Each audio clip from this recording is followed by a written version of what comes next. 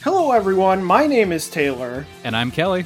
And we are the co-hosts of Jumping Bomb Audio, the podcast all about Joshi Pro Wrestling here on the Voices of Wrestling Podcast Network. Every other Monday, we are with you talking about the biggest news in Joshi, along with show reviews, previews, and much, much more.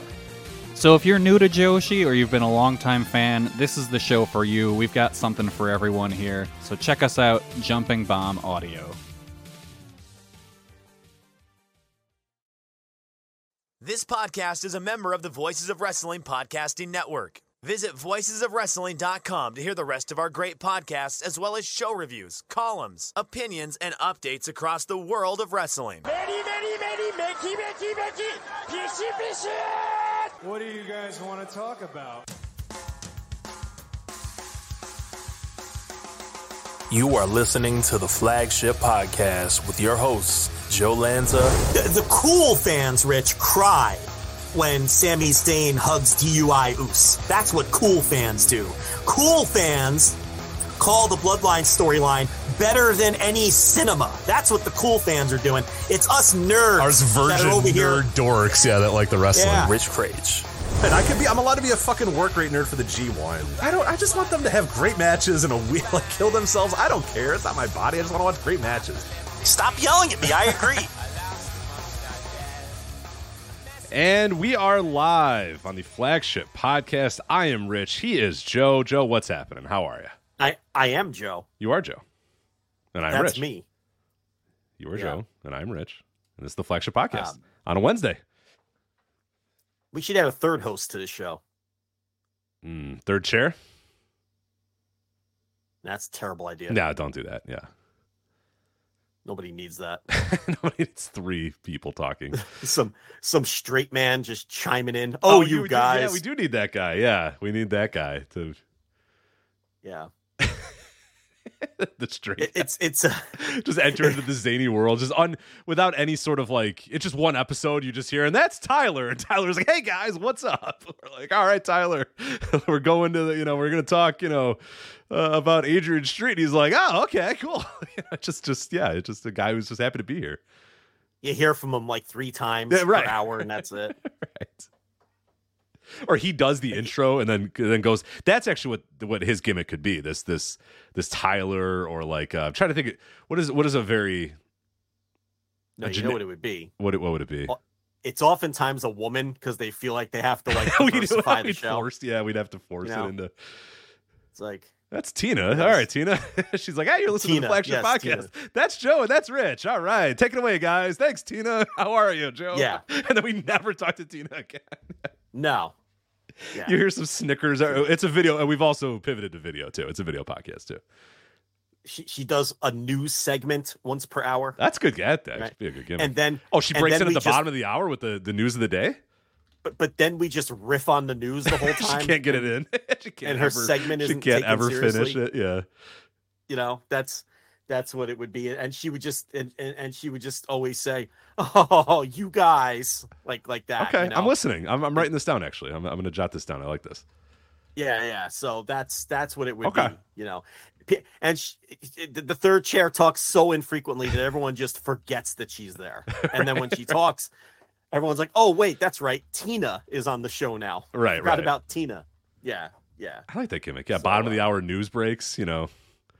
Mm-hmm. All right, guys, it's the bottom of the hour, and I'm Tina here on the Flagship Podcast. Let's talk about the Vince McMahon subpoena. And we're like, that's right. Yeah. Right. Yeah. And then we just make a big joke of it anyway. Yeah. Whatever she's talking about. Yeah. Like that, because that's what it could be. So, anyway, if anyone wants to send in a resume, Rich's email is. Oh yeah. Contact at voicesofwrestling.com. Please send it in. Yeah, absolutely. I'd love to take all applications, male, female, whatever. Yeah, I don't care.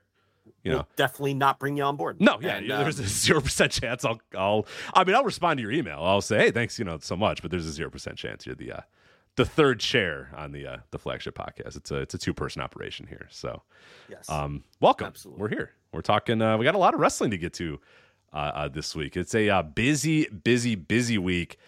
Didn't seem like it was going to be. When we do these Wednesday shows, it's always a little bit, they're always a little funky. Obviously, there's sellouts or people are watching Dynamite or doing something else with their night and not listening live. But we got a pretty good number of people chiming in here already. But it tends to, for whatever reason, even though it's just that one day, there seems to be a lot less news. Like anytime we do these Wednesday shows, I'm like, man, I don't know. We're not going to be able to fill in with it. It's something about Thursdays. I don't know what it is about Thursdays, but a lot of stuff comes out on Thursday. A lot of things just kind of seem to work out a little bit better with that one extra day, and that's why we kind of settled on doing Thursdays, because if people don't know about, Flagship lore, we didn't have a day. Forever, it was just like, I would text Joe and be like, you want to record tonight? And you're like, yeah, sure. And then we would do it. And that's how it went for a really long amount of time. I don't think we settled truly on Thursdays until, I don't know, 5 or 6 years ago, maybe even longer than probably. That. I think it's right around there that we finally settled on, why don't we just have a day where we do the show? And then obviously once we started going live, then it was like, okay, well now we have to declare a day and say what day we're going to normally be. And that's when, Thursdays got locked in. But I think we had already kind of been doing Thursdays for about 5 or 6 years. But yeah, for half the show's life, it was text Joe on Monday, hey, what day of the week works for you? Tuesday works. Okay, cool. Now it's a Tuesday. And we do the show on Tuesday. Yeah. Yeah, I think it's probably been Thursday for longer than you think. But yeah, it was pretty random, for a while there. It wasn't always weekly in the early days either. In the earliest days, it was more like, hey, we haven't done a show in a while. Is there enough stuff to talk about? And I'd be like, yeah, there's a WWE pay-per-view and something going on in Japan. I'm like, all right, let's do a show this week. And then at some point it just became weekly, but now you're going back like 10, 11 years. Right. Yeah. Then slowly evolving into picking a day. And that's, Thursday just kind of seemed like, not only for our schedules, but just like it seemed to fit perfectly. There usually wasn't shows on Thursday nights. You were able to kind of escape, being up against the show. You were able to escape. It seems like a lot of like, stuff in Japan or whatever would start on the weekend or whatever, or would be, earlier in the week or whatever. So yeah, it always kind of worked that, hey, we could do Thursday. We can cover everything. We can preview everything. WWE shows are coming up on Sunday. The main pay-per-views are going to be on Sunday or Friday. So that if for Impact would do a lot of Friday pay-per-views, still do a lot of Friday pay-per-views. So it just kind of worked with the Thursday. So I was a little worried at the beginning of this week of like, man, I don't know if we're going to have enough to talk about. And then bam, we got a bunch of news this morning, and we're going to talk about all of that. Of course, the remaining elite, first reported by Justin Barrasso of Sports Illustrated, then confirmed via AEW press release that the elite, Bucks, Omega, Hangman Page, remaining with All Elite Wrestling. We'll talk about that in a little bit. We'll also chime in a little bit. Dynamite 200 is happening as we're recording this. I wanted to at least talk a bit about the accomplishment of getting to 200 episodes for Dynamite, as well as some quick hits on AEW, the Collision number, the All In. We sort of kind of know what is happening for All In terms of if you could watch it on pay-per-view. Your question last week of how can I watch the show, we sort of know, even though they haven't really told us yet, but we'll talk about that.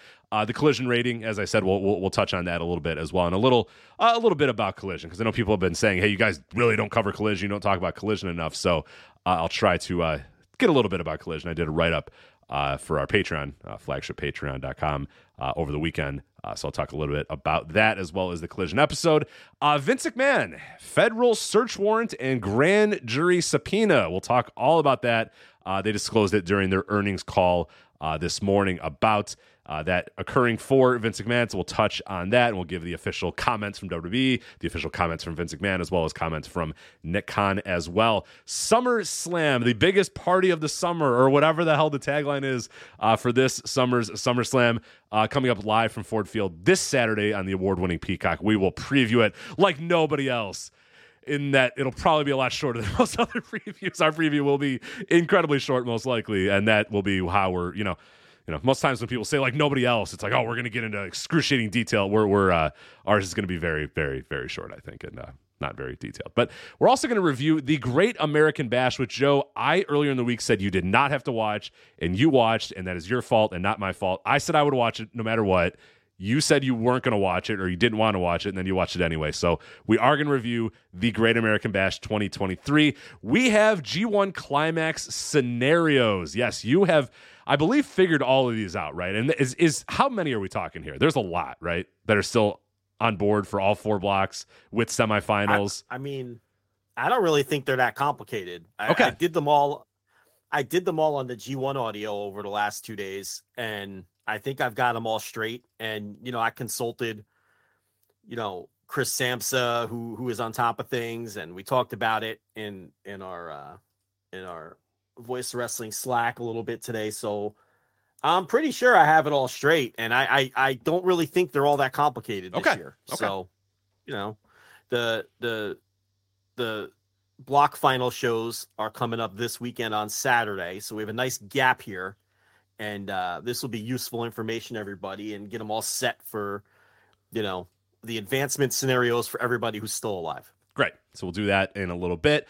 There's some interesting stuff going on in the world of Lucha. Bandito and Big Lucha. It looks like he is done. Likely Gravity done as well with Big Lucha. So we'll touch on that. LuchaBlog.com, Cubs fan, had some report about that. And there's some interesting news and notes going in and around that, and a little bit of wrestling drama that we always like to chime in on. So we'll talk about that, Bandito and Big Lucha. But we'll start the show with this news: the unfortunate passing of Adrian Street at the age of 83. He had been recovering from brain surgery, and let's give a little bit to Adrian Street here, who again passed away at the age of 82. This week for your match of the week that we do at flagshippatreon.com.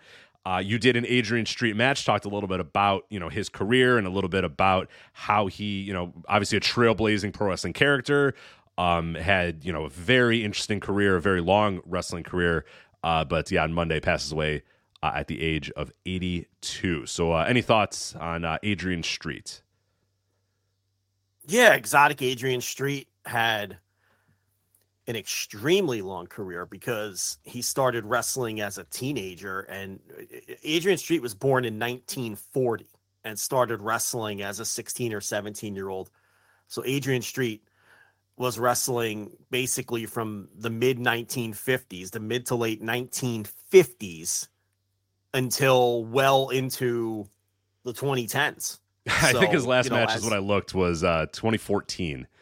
Was in his last match, which is 2014 from, what would you say, 1955, 56, probably 57, somewhere in that range? I would say if he started at 16, it'd be 1956, but probably around 56 or 57. Okay, so 1956/57 to 2014 obviously is not a bad little run there. Obviously, not as much in the later years, but very consistent work up through the late 80s. Very consistent work into the 90s. Yeah, really. into the 90s.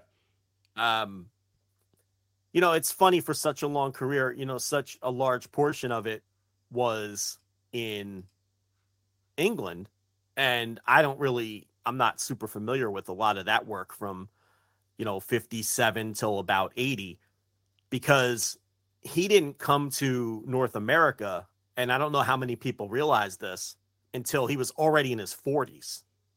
So by the time he got to Stampede, after the big disagreement in, he didn't like Big Daddy. That's well known. And Big Daddy was getting the big push, and the wrestling politics, and disputes over pay and all of this. And he badmouthed Big Daddy to anyone who would listen once he got to the United States. But he got hooked up with Stampede in 80 or 81, whatever year that was, and came over with Miss Linda, who had started as a wrestler, but then they became an item. And an item, listen to me, like I'm a 1950s gossip reporter. Writing for People magazine, Yeah. Adrian Street and Miss Linda spotted. Right. Are they an item?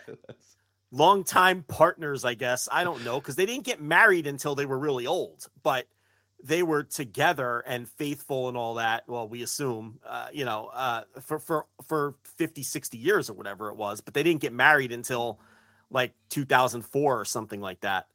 So, but everyone assumed that they were married because they were just, wherever he went, she was the manager, so she came over with him to Stampede. And from there, really the relevant portion of his career, probably to our listeners, because the if you're talking about the European portion of his career prior to that, so little of it is on tape. There's some out there, but and so much of it was so long ago. You're talking about the 50s and 60s. Okay. And then he had a second peak during the dying days of the American territories, which is where I think a lot of our listeners would be far more familiar with his work. But the other thing about it is because he never worked for WWF, and, I'll get into why as we move it along, and because he really didn't work for, Mid-Atlantic / Jim Crockett Promotions during the hot period that most people, talk about when they talk, which is when Dusty took over as Booker, 85 to 87 is really, or 85 to 88, however you want to term it. That's the hot period of Jim Crockett that most people talk about, that they either lived through it and recognize how great it was, or that's the period on tape that most people go back and watch, younger people. And Adrian Street was there like in 84, 83, 84, 85, like right before Dusty took over the book. And there was that huge roster turnover. Whoever was there before Dusty, I guess it either would have been Dory Funk Jr. or Paul Jones or, whoever the booker was in 84, 85 before Dusty came back, before Dusty took over the book. And then Dusty really turned over almost the entire roster. He retained Tully Blanchard, but then he brought in Magnum TA, and they eventually brought in the Road Warriors, and he brought in, like Nikita Koloff and and Crusher Khrushchev and put the Russians together. Right. The roster that the roster when you close your eyes and think Jim Crockett Promotions at its peak, that roster. That's Dusty's roster. Yeah. Yeah. The guys before that in the era prior, which was like the Assassins. And, I was going to say the Assassins. Johnny Weaver. Yeah. Just people like that. And he retained a few, Dusty retained Jimmy Valiant, and he retained Paul Jones, and he retained, Tully was there before, he kept some of them around, but a lot of the older guys that were hanging around, Dusty eventually worked those guys out. And the point here is Adrian Street was sort of part of that crew, and he didn't make it to like the glory days of Crockett, which is, the Four Horsemen and the Road Warriors and the Russians and Magnum TA and Dusty chasing Flair and, all the shit that everybody is intimately familiar with. So because of that, because he never worked WWF and because he the timing was just wrong with his Crockett run, there's a lot of fans who haven't seen a ton of exotic Adrian Street. I know when I was a kid and I was reading the Aftermags, I was familiar with exotic Adrian Street because he was all over the magazines. He was one of those guys who he knew how to market himself, and he was in good with the Aftermags. He always had like a full page ad with his merchandise and his videotapes and his albums and shit like that. And they would always write about him, no matter what territory he was in. He would always get press in those magazines. So he was very smart about that. So I knew who he was, even though I had never actually seen him wrestle. Right?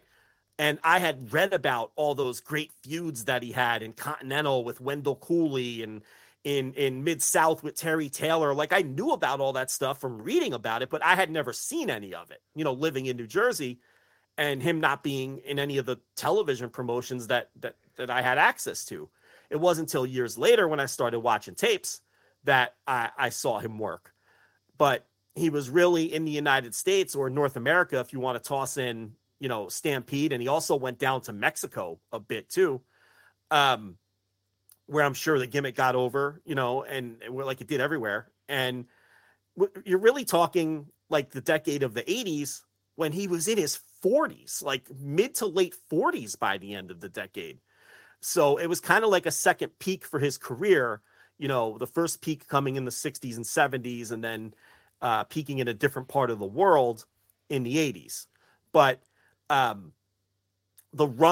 his runs that I remember best and that, I'm most familiar with are Continental, number one, from about 85 to 80, well, really the back half of the 80s. But really, you would laser focus on 86, which I thought was really a big year for him because that's when the NWA Southeastern title was basically built around Adrian Street.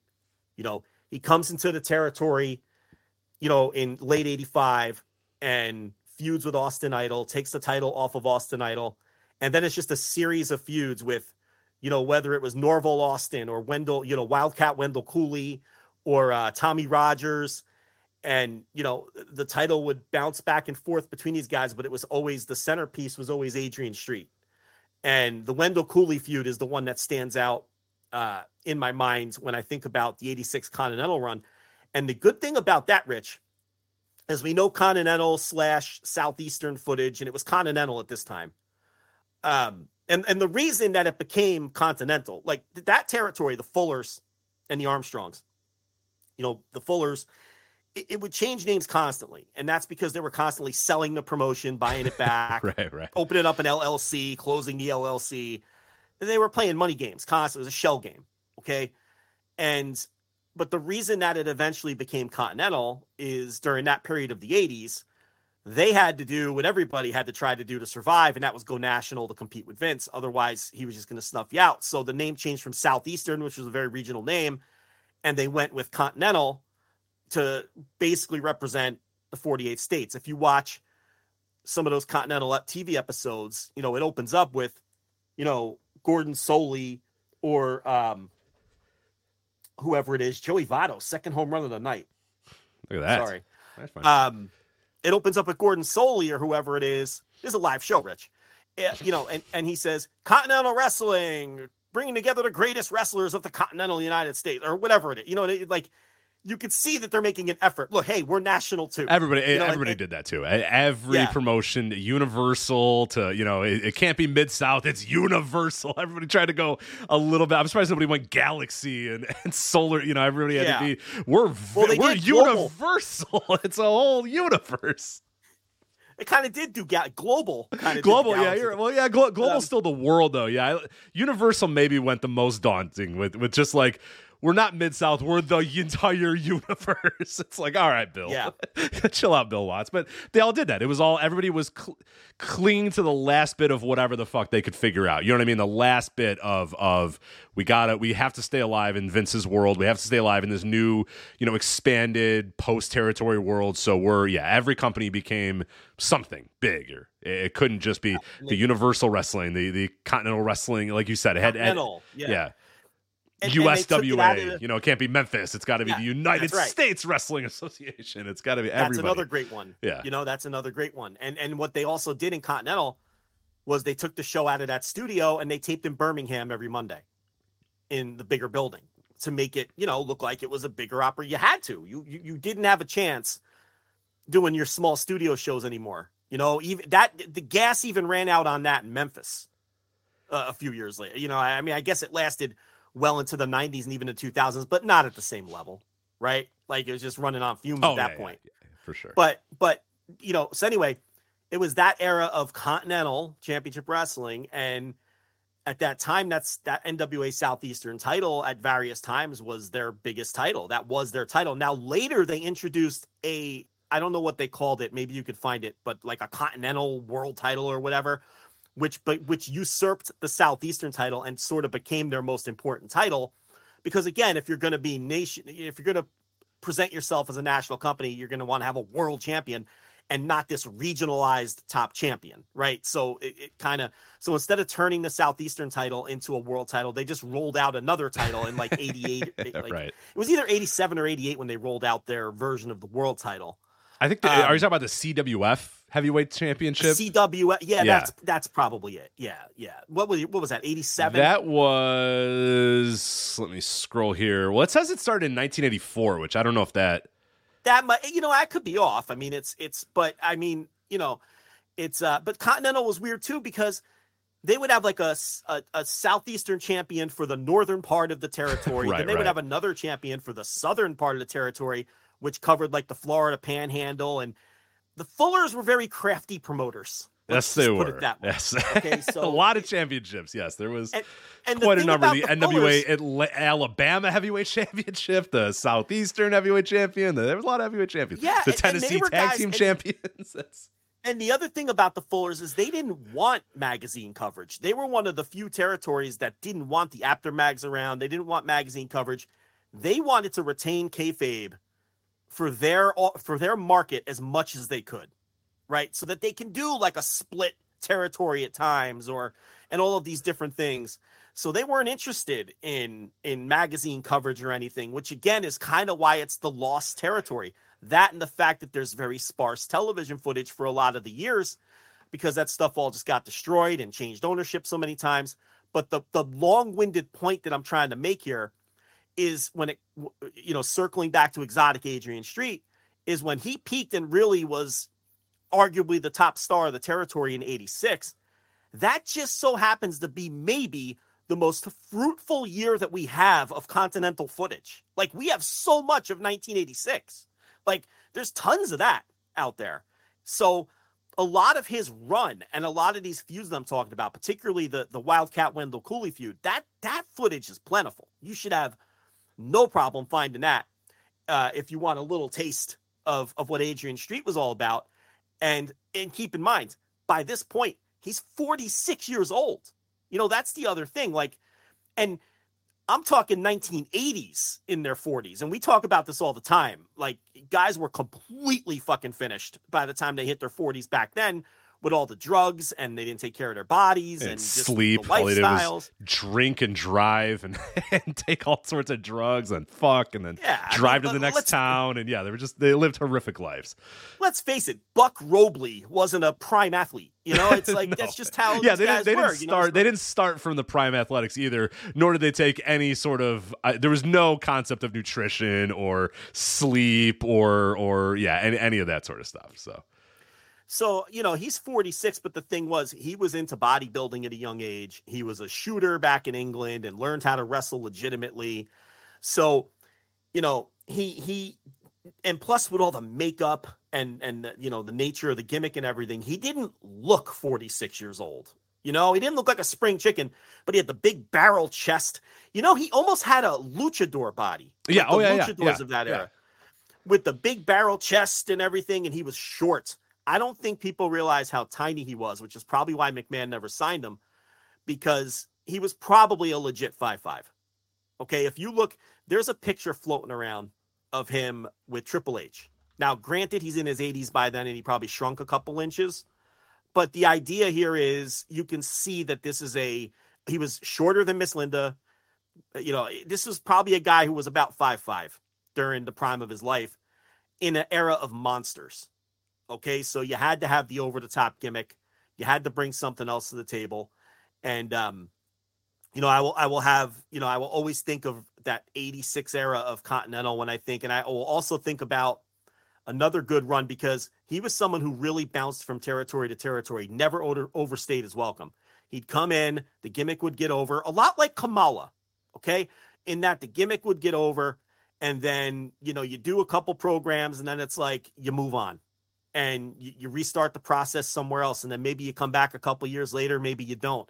Because I remember 84 in Mid-South. That's probably another one of his more memorable runs. Because remember, we're only talking about 10 years here, just the 80s. So it's a really condensed career for somebody who wrestled for 60 years in terms of, American career. The 84 Mid-South run with the Terry Taylor feud. And that's probably the most memorable feud of that run that he had in 84 in Mid-South. And the big angle was he planted the kiss on Terry Taylor and then beat him for his whatever title it was, whatever secondary title that was. And then and an angle that most certainly, Rich, the wokes aren't going to like this one, Rich. No, they are not. Preemptive yikes. All right, here we go.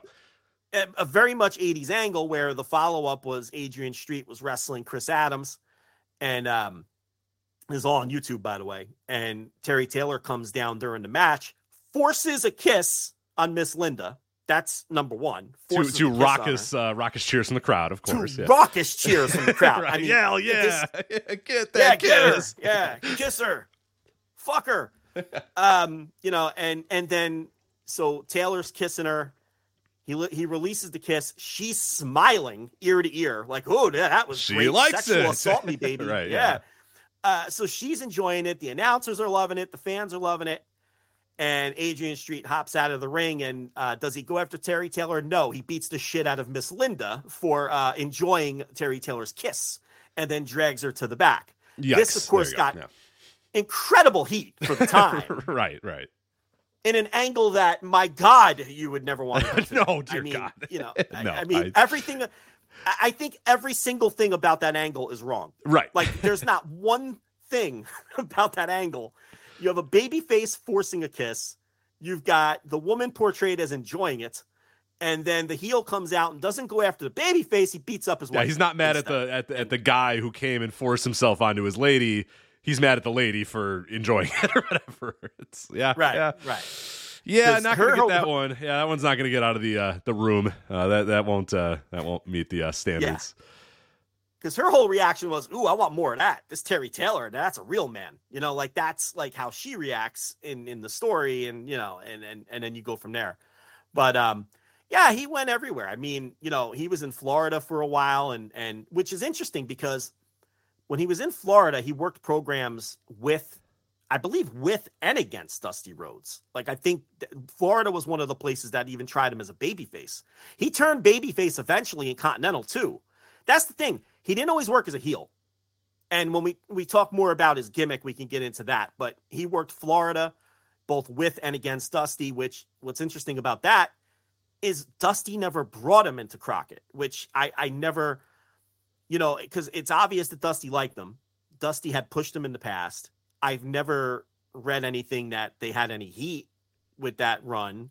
So it was interesting to me. Now, Dusty may have used him very early in the Crockett period, very early, but he definitely wasn't there during the glory years, and they never brought him back. And maybe just because he was doing so well in Continental, maybe, who knows, maybe Dusty wanted to bring him in, but he was, I can't imagine he was making tons of money in Continental at that time. Continental was dying. So I don't know. It's just weird that he never worked Crockett during the glory years, because it's obvious that Dusty liked him, unless there's some heat I don't know about. He worked Memphis. He was in and out of Memphis a lot. He had programs with Jerry Lawler. You can only imagine how those played out. Jerry Lawler against a flamboyant, anything. If it's anything like his Goldust run, then probably pretty much. Rich. A lot of yikes. A lot of yikes around that one too. Yes, where a lot of yikes around. Because here's the thing. I think most people are probably familiar with the gimmick, but it was basically, what the Mexican Exoticos, or Exotico. Goldust, or the flamboyant, over the top, feminine mannerisms.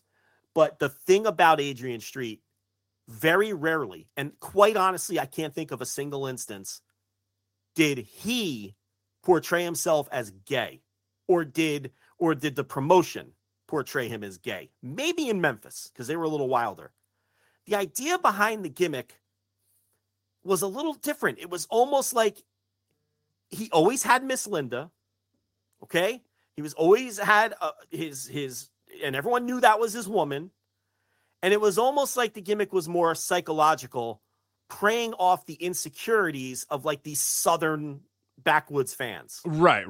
It's similar to what they did with Goldust after a certain point. Because when Goldust first came into the WWF, make no question, there was a lot of that. But I disagree. I think it's more like Goldust when he started with Marlena, and the idea of, okay, is this guy gay, or is he fucking with people because people are insecure about gay people?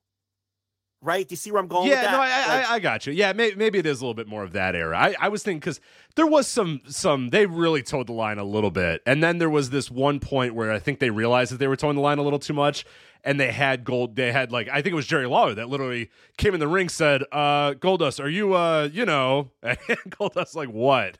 And they're like, are you what I'm saying? And Goldust like, no, I don't know, what are you saying? And then Lawler was just like, queer. He just said it real fast, like, because he knew, he was like, I don't really want to say this, but I have to say this.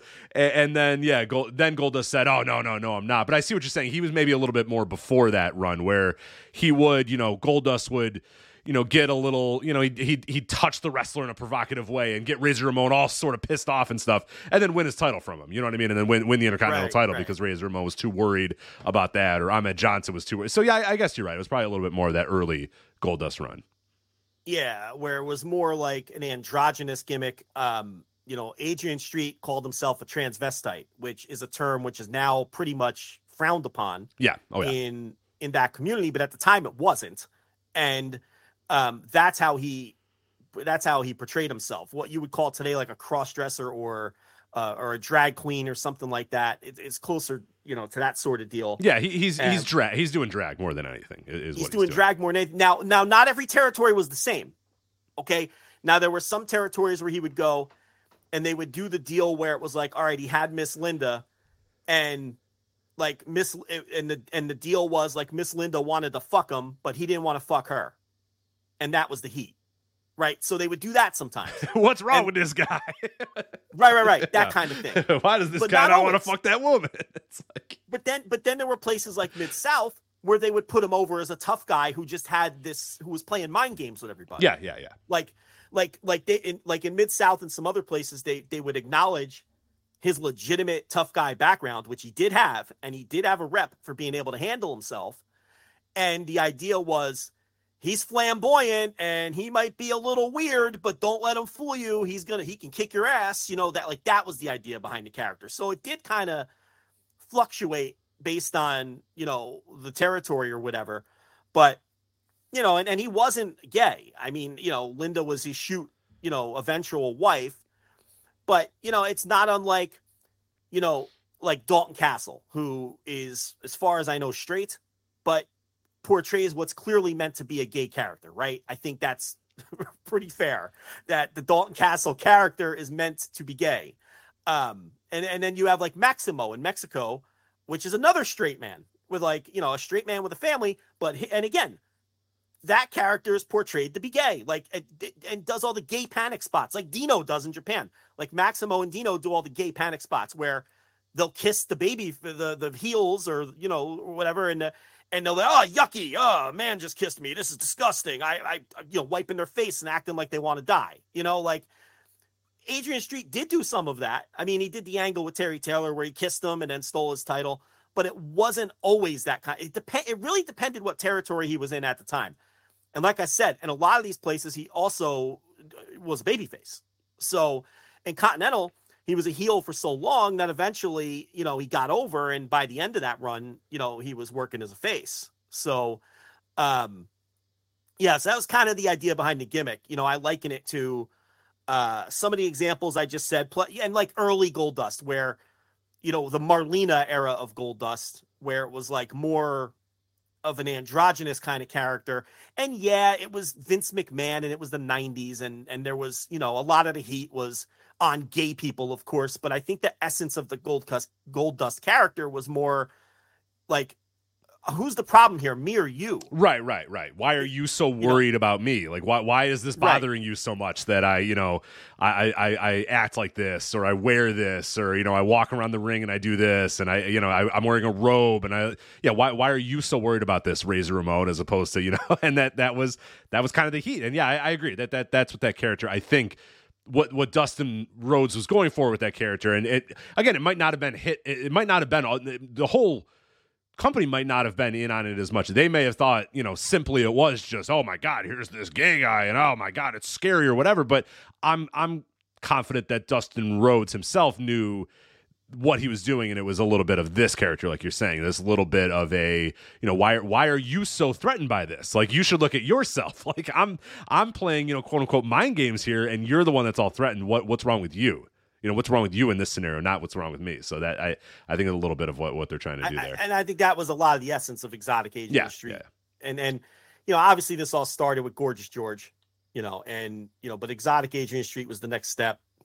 And it especially got over as a heel act in a lot of these Southern territories, in the 80s, in the early 80s. And, and then, by the late 80s, he kind of planted his flag in the Continental area, Birmingham, and, really worked that territory until it didn't exist anymore, after it got purchased Who was the guy who bought Continental from the final? It was the hell was that guy? And David Woods. Wasn't that the guy's name? David Woods? David Woods. And then they put it on like the Financial News Network or something. Yeah, of course. And, right, exactly what Continental Wrestling Federation needs to be on is that did not last long. So he was there through the Woods era, and then David Woods. Anytime throughout the 90s that one of these new sort of pop-up indies that had ideas on either being national or ideas on being like a regional indie, anytime one of these new things would pop up, like Adrian Street was one of the first phone calls and would always work for those types of promotions, especially in that area of the country, the Alabama area. Because he did global a little bit, right? He was global, right? Yeah. Early global. Yeah, definitely early global when they brought in basically any name that wasn't already with WWF or WCW, global, global brought them all in. And, he was one of them in those early days. Not his first time. He worked for the Blanchards in, the Southwest Championship Wrestling, was in and out of there, even when they were on USA Network. So during that era. So, that was another one of the territories he worked a lot. So he worked most of those Southern territories. Now, I don't think he ever got out to Portland. And like I said, he never worked WWF. And, by the time he got to the United States, like a lot of the territories were either already dead or like he never worked like a lot of those 70s territories. Like he never worked for the Sheik up in Detroit or anything like that. Like he was a Southern territory heel. That's what Adrian Street was, who was bolstered by the magazines and knew how to market himself, and never really worked like the AWA. It was more Memphis and Continental, and that part of the country is really what it was. A little bit of Florida, Texas here or there, but a very, very memorable character. And the other thing about him, he wrote and performed his own theme song, which I don't know if Imagine What I Could Do to You.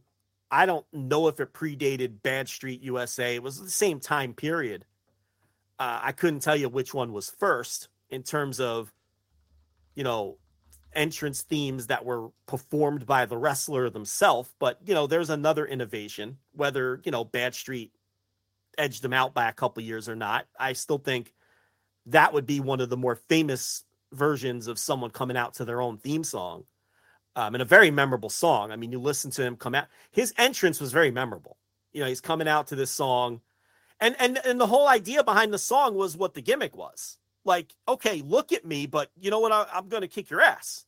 Here's all the things I can do despite what I look like and despite how I live my lifestyle. Imagine what I could do to you. Like, that's the whole idea behind the entrance song. Right. And the other famous song too, which is, again, a term that is not used at all anymore, but speaks to the character, like you said, I might dress like this, but I'm a fucking badass and I'll whoop your ass, is a sweet transvestite with a broken nose was the other one that he did, which again speaks to the, hey, look at me, but I got a broken nose, which means I've seen some shit. I've been in some fights, and you know what? I can whoop your ass. Trust me. So, think less of me if you want, but you're about to find out what I'm at, what I can actually bring, which is cool. Yeah, and he recorded whole ass albums. This was not just, this was someone who put out albums and made music, tons of, all the music videos are on YouTube. They're all there. But, it never got the run with McMahon, but at the same exact time that he was peaking, they did the adorable Adrian Adonis gimmick, which was the same fucking gimmick. But I do think the adorable Adrian Adonis gimmick was way more on the nose in terms of, this is a gay man. You should hate him because he's gay. There was WWE subtlety hammer with that one for sure. Yeah, that was right. That was way more on the nose, and it's like, because Adrian Adonis, if people don't know, like after the tag teams with Ventura and Dick Murdoch kind of fizzled out, Ventura had to retire, and then they did the North-South. That was the East-West connection, or not as the North-South connection. And then the tag team with Murdoch. That was the North South. One was the one. They were one or the other, each of them. And then, Murdoch leaves and they lose the tag team titles. Murdoch leaves. So then Adonis is managed by Bobby Heenan, and he's still doing like Adonis's gimmick before Adorable Adrian Adonis was like a leather wearing like street gang New Yorker is what he was. He had the leather jacket, the leather hat. And he was like a street thug, like a tough off the streets, like a guy in the stereotypical late 70s, early 80s New York City before it got cleaned up gang, like that kind of thing. But he was carrying around this briefcase that said, "Relax with Trudy." And no one knew what the fuck it meant. He started carrying around this briefcase. And then Bobby Heenan does the trade with Jimmy Hart. And I think it was, what was it? Adrian Adonis and Missing Link for King Kong Bundy. Is that what the trade was? The trade. Yeah. Let me get the exact. I don't know. There's some draft picks that got sent into. Yeah. But, pull up the exact parameters of that trade. Yeah. Let's find out the colossal trade. I know that Adonis went to Hart and Bundy went to Heenan, but I know that Missing Link was involved. Yeah, he was, but I forget. It was. I think you got it right there. I had it and I lost it. God, here, one sec. I'll find it again. King Kong, yes. King Kong. Okay, yes. It was Heenan trading the Missing Link and Adrian Adonis to manager Jimmy Hart in exchange for King Kong Bundy. That was in September of 1985, which ended up being I would say a decent deal for Heenan because obviously he got the WrestleMania 2 main event there with King Kong Bundy and Hulk Hogan. But Jimmy Hart, good value though out of Missing Link and Adrian Adonis, but probably better better return for Heenan. I guess though long term return not great because Adonis would last until WrestleMania 3, right? A little bit after WrestleMania 3 he'd last, so he'd get an extra year. Little after, he'd get an extra year out of Adonis, whereas King Kong was pretty much wrapped up at that point after WrestleMania 2. So he's carrying around this briefcase. He gets traded to Jimmy Hart. And that's how WWF changed managers back then. They would do trades. That shit They rocked. cared so much about logic that like they did. Yeah. It wouldn't make sense for a guy to just be managed by another guy without there being a reason for it. I love it. And now so they come on TV and do a trade. Yeah. It's unbelievable. Yeah. And each guy would think they were getting better than the other. Yeah. I would kill. Oh God, I would kill for that sort of logic in modern pro wrestling. Just a little bit of a thought about it. It's not that big. It didn't take that big of a segment. It wasn't that, but just enough to say, well, there needs to be a reason why this man is now managed by this guy.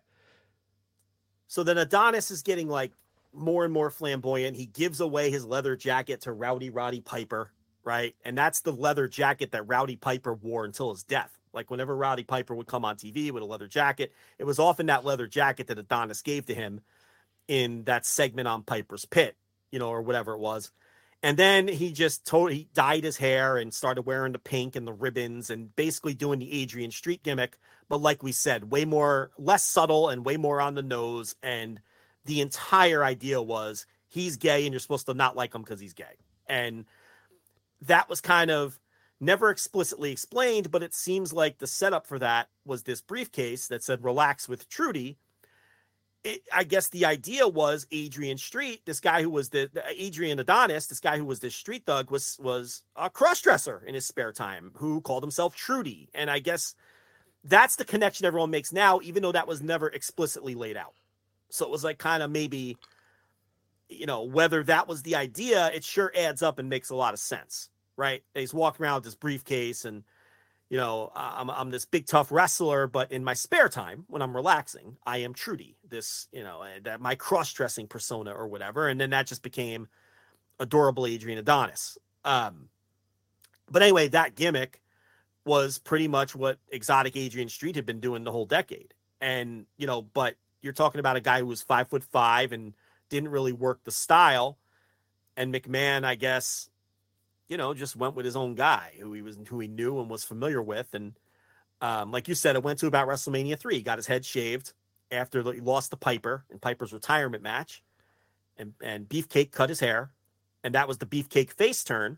And that was the birth of Brutus the Barber Beefcake because he cut Adrian Adonis's hair.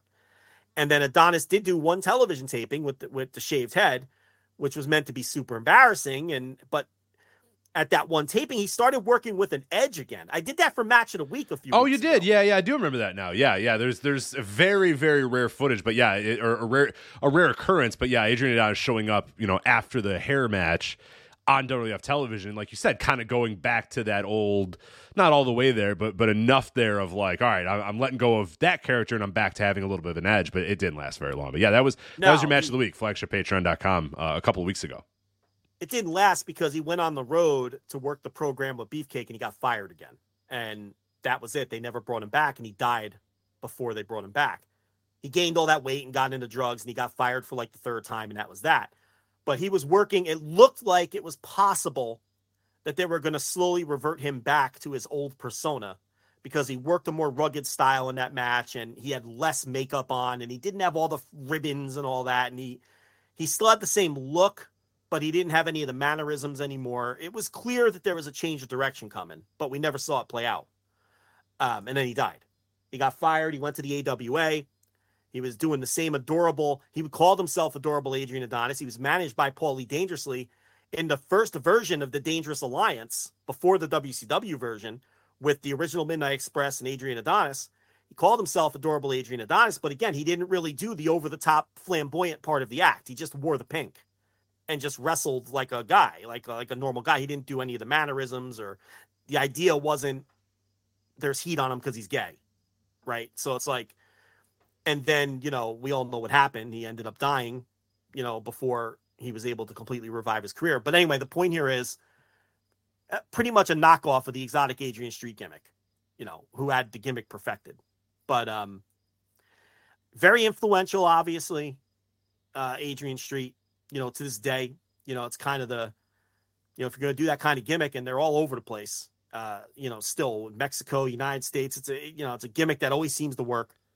Obviously done with more subtlety today and, in different ways versus 40 years ago, but that's the template, is exotic Adrian Street, so, and influential in a lot of ways, marketing himself, the theme song, the gimmick, all of it.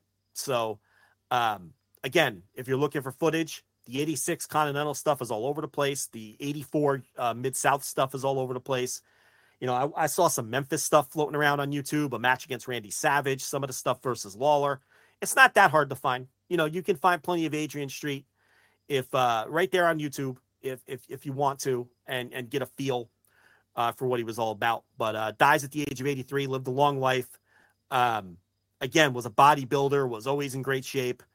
83, that's a legitimate life lived, so that's it. Exotic Adrian Street. Got anything to add? There you go. Nothing else to add there. I'll definitely, again, recommend the match of the week, something we do on our Patreon. One of the best things about our Patreon, I think, over there at flagshippatreon.com, patreon.com/voices of wrestling, and voicesofwrestling.com/Patreon. It's not just a match link and then, hey, here's this match, go watch it. It's a match link with paragraphs usually about the match, the background of the match, the reason for it being selected as the match, what it meant, what led up to it, what happened after it or whatever. So always recommended that. And this week's was an Adrian Street match, so from Continental, one of the famous feuds, and a little bit of background about that as well. So definitely recommend checking that out. And that's the life and the career of Adrian Street. And like you said, it's hard to find, like, not the type of wrestler that you could just type in Adrian Street on YouTube and like get like the best matches. You know what I mean? Like, I don't even know.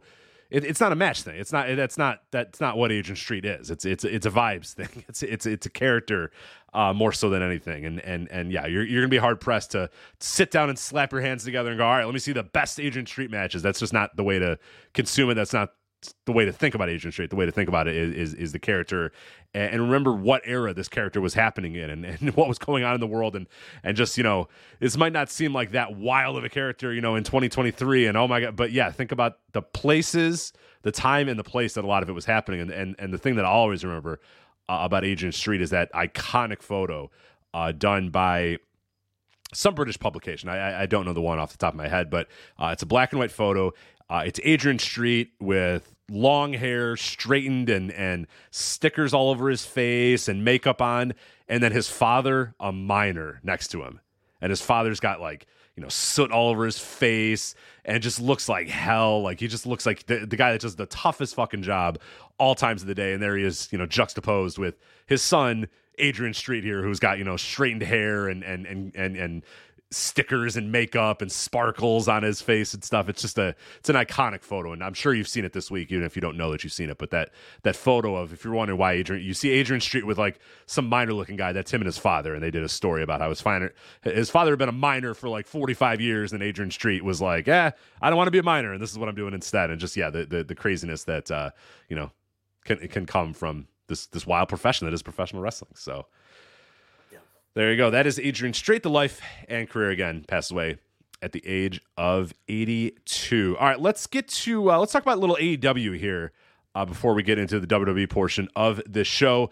First reported by Sports Illustrated, as we said, then confirmed by AEW press release later in the day.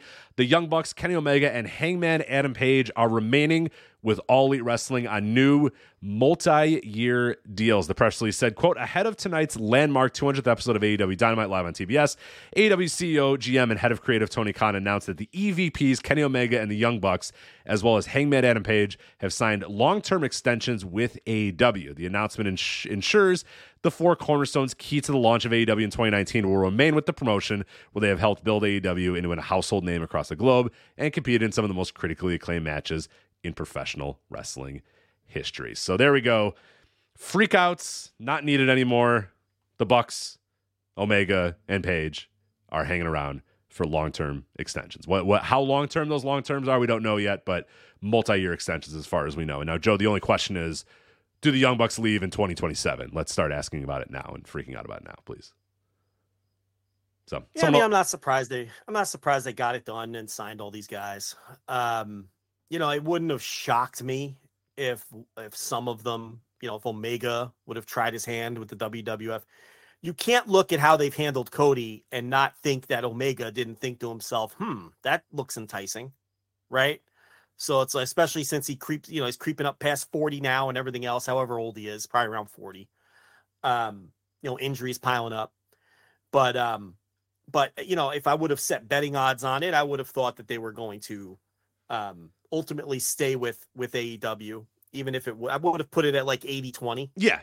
I wouldn't be stunned. I wouldn't like fall down with, oh my God, are you kidding me if they went to WWE? But the betting favorite had to be them sticking with AEW. No doubt. Yeah. So, that's resolved, and it gives you some booking peace of mind when you know that those guys are all going to be around for, another whatever. How many years did you say? 5 years? They don't know. They don't know just yet. It said multi-year, long-term. Two terms were used. At one point, multi-year was used, and then the other time, long-term extensions were used. So long-term feels like more than 2 years, I would say. I don't know, some 3 to 5, I would say, if I say long-term. But I don't know. Multi-year, I guess. It's because wrestling is still this stupid closed society. So we don't know. Yeah, we don't know. It's just we have to read the tea leaves. Ask, we could ask, and then we would just get, And they won't answer. Right. And if it gets out, they'll try to find the leaker and fire him. Right. It's just a stupid. Or say, if you only knew the whole story, okay, tell us the story. Yeah. That's my favorite wrestling trope is, don't believe this bullshit. Okay, well then what's the real story, sir? Please enlighten me. You control whether there's bullshit or not. Like, you can tell us what the story is. It's but wrestlers always play that card because they operate in this little secret society. And you know what? If you're going to operate in that little secret society, okay. But then don't go public and say, well, if you only knew the real story, the dirt sheet. Well, no, you can't have it both ways, okay? Right. Either just keep your mouth, and plenty of them do, keep your mouth shut and live in your little secret society, or be transparent with the media and say what you have to say. Don't do the thing where you're like, oh, well, that story's all wrong. Wait till the real truth comes out. Well, how about you fucking call me and tell me the real truth then? I'd be happy to share it with everybody. But, that's the fucking ridiculous, stupid business that this is.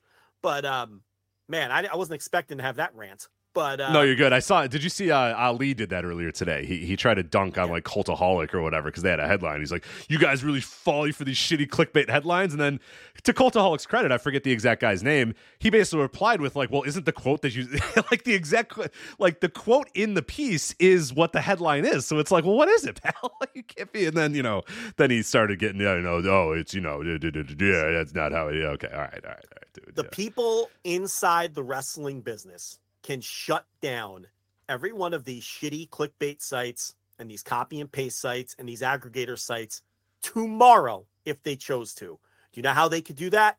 By being transparent with the good media that's out there.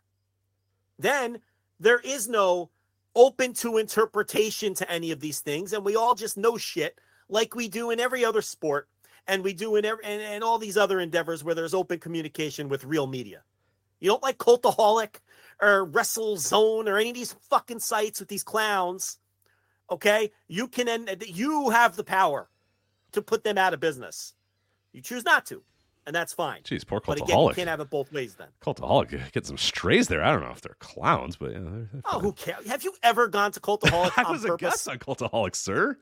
They called me. Oh, well. When I'm tugging the collar. Yeah. When Carl Anderson was definitely going to WWE, who'd they call? They called me. I gotta tell you, I think I'm confusing Cultaholic with another site. I apologize to the fine people at Cultaholic. Yeah, please, come on.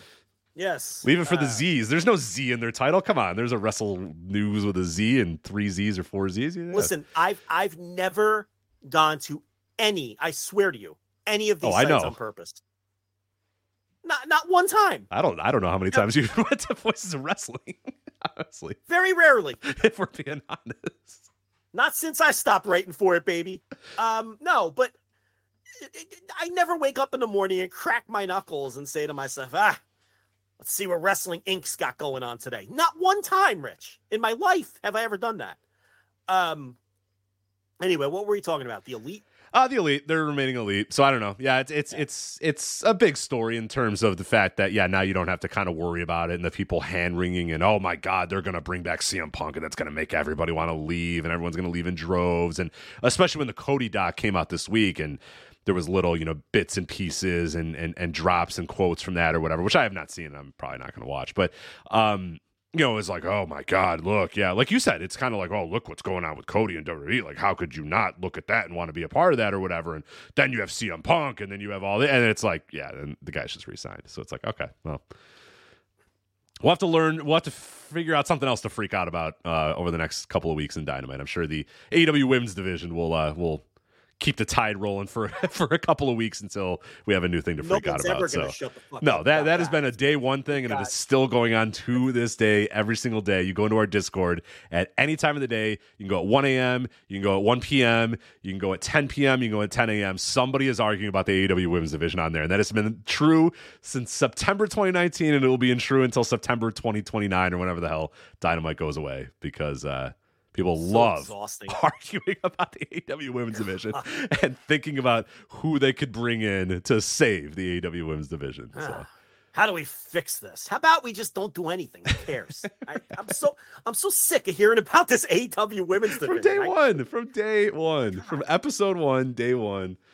It has not stopped. So some other AEW quick hitters here. AEW, as of, obviously as we're recording this show, and the show's going live, airing their 200th episode of Dynamite tonight. They're halfway to the run of ECW Hardcore TV, which went off the air at exactly 400 episodes. They are 88 away from the entire run of WCW Monday Nitro. I always find that fascinating, how close they are to Nitro. And for Jim Cornette, they have 5 more episodes than Smoky Mountain Wrestling ever had. So, wow. It's a long time. They've been around a while. That's why it's always funny. Like, we always laugh about the Kid Glove, like the weird, like, I don't know. I'm not sure about this. This company's been around forever. Like, they're gonna pass up Nitro soon. It's like, calm down. They're gonna catch and pass Nitro. Yeah, of course. Like, they'll get to Hardcore TV too. They'll get there. This isn't some little 83-week operation. No, this is a successful wrestling company. Right. This isn't a blip. This isn't an 83-week blip on the radar. This is a successful operation that is built for and has earned long-term sustainability. I wonder if they passed up Thunder. They had to have passed up Thunder by now, or at least getting pretty close to. I don't know when the final Thunder was. Let me see how many Thunders we had. Thunder 156. 156. They definitely have. They've well passed Thunder. Yeah. Well past Thunder. Thunder was a little longer than I thought. I thought it was 3 years. It was 98 to 2001. Yeah. Well. There you go. So, all right. 200th Dynamite. Yeah. They brought back, I know you no spoilers. I won't spoil it for you. They brought back the chandelier. We got paint.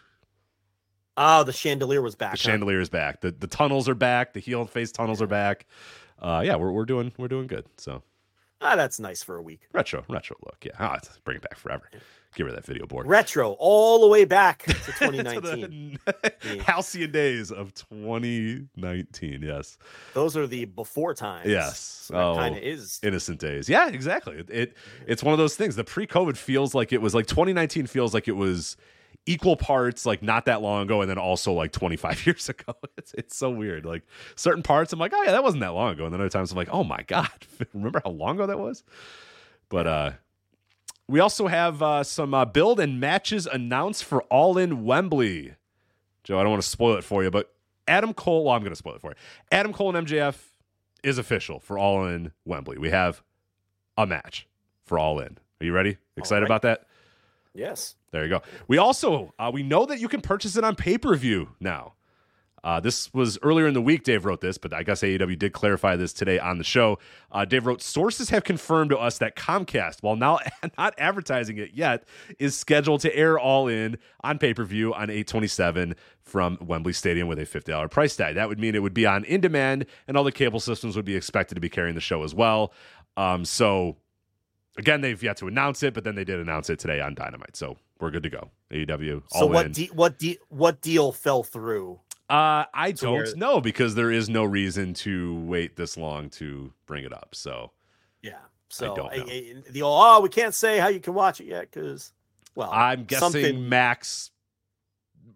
The most likely is that Max is trying to figure out some sort of streaming shit and said, "Hey, we're not ready yet, so just do the pay-per-view thing until now. Until we're ready." I gotta tell you, I'm happy I could just press a button on my remote and watch it on pay-per-view. Fine with me, man. Fine with me. Although Max is pretty good. Of all the streaming apps, but we don't know. Yeah, but it would be it would be like their first crack at this. That's right? true. That's true. Yeah, we don't know how their live streaming aspect is going to be. Whereas that old $60 on pay-per-view, click 2 buttons and there it is on HD. Yeah. Sounding good, looking good, recording pretty good all the time. So reliable. Reliable. Absolutely.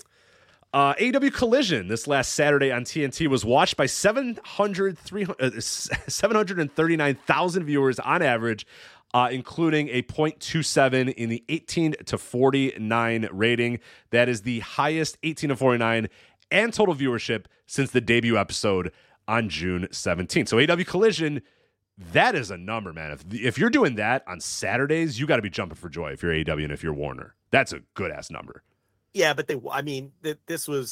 we knew based, when they cut those promos on Dynamite, first thing I said, and I said this on tape, was, all right, they're popping a number on Saturday because those promos, particularly MJF's, were incredible. And it was the right program, and it was also the right tone the week before on Dynamite to, I don't think the silliness would have worked that week. That week, you needed MJF to go out there and cut a serious promo on FTR, and he did. And, those promos were great, and the match drew. And really, the whole Collision, the CM Punk Ricky Starks segment drew as well. That's kind of gotten lost in this, is that segment did very well. The main event did very well. And some of the other segments obviously dipped a little, but yeah, that's a really good number. I mean, that's going to be one of the better Collision numbers in the near term. Yeah, it's not going. Because they had a huge match and they built it well, and that's what happens when you have a huge match and you build it well. So, great number.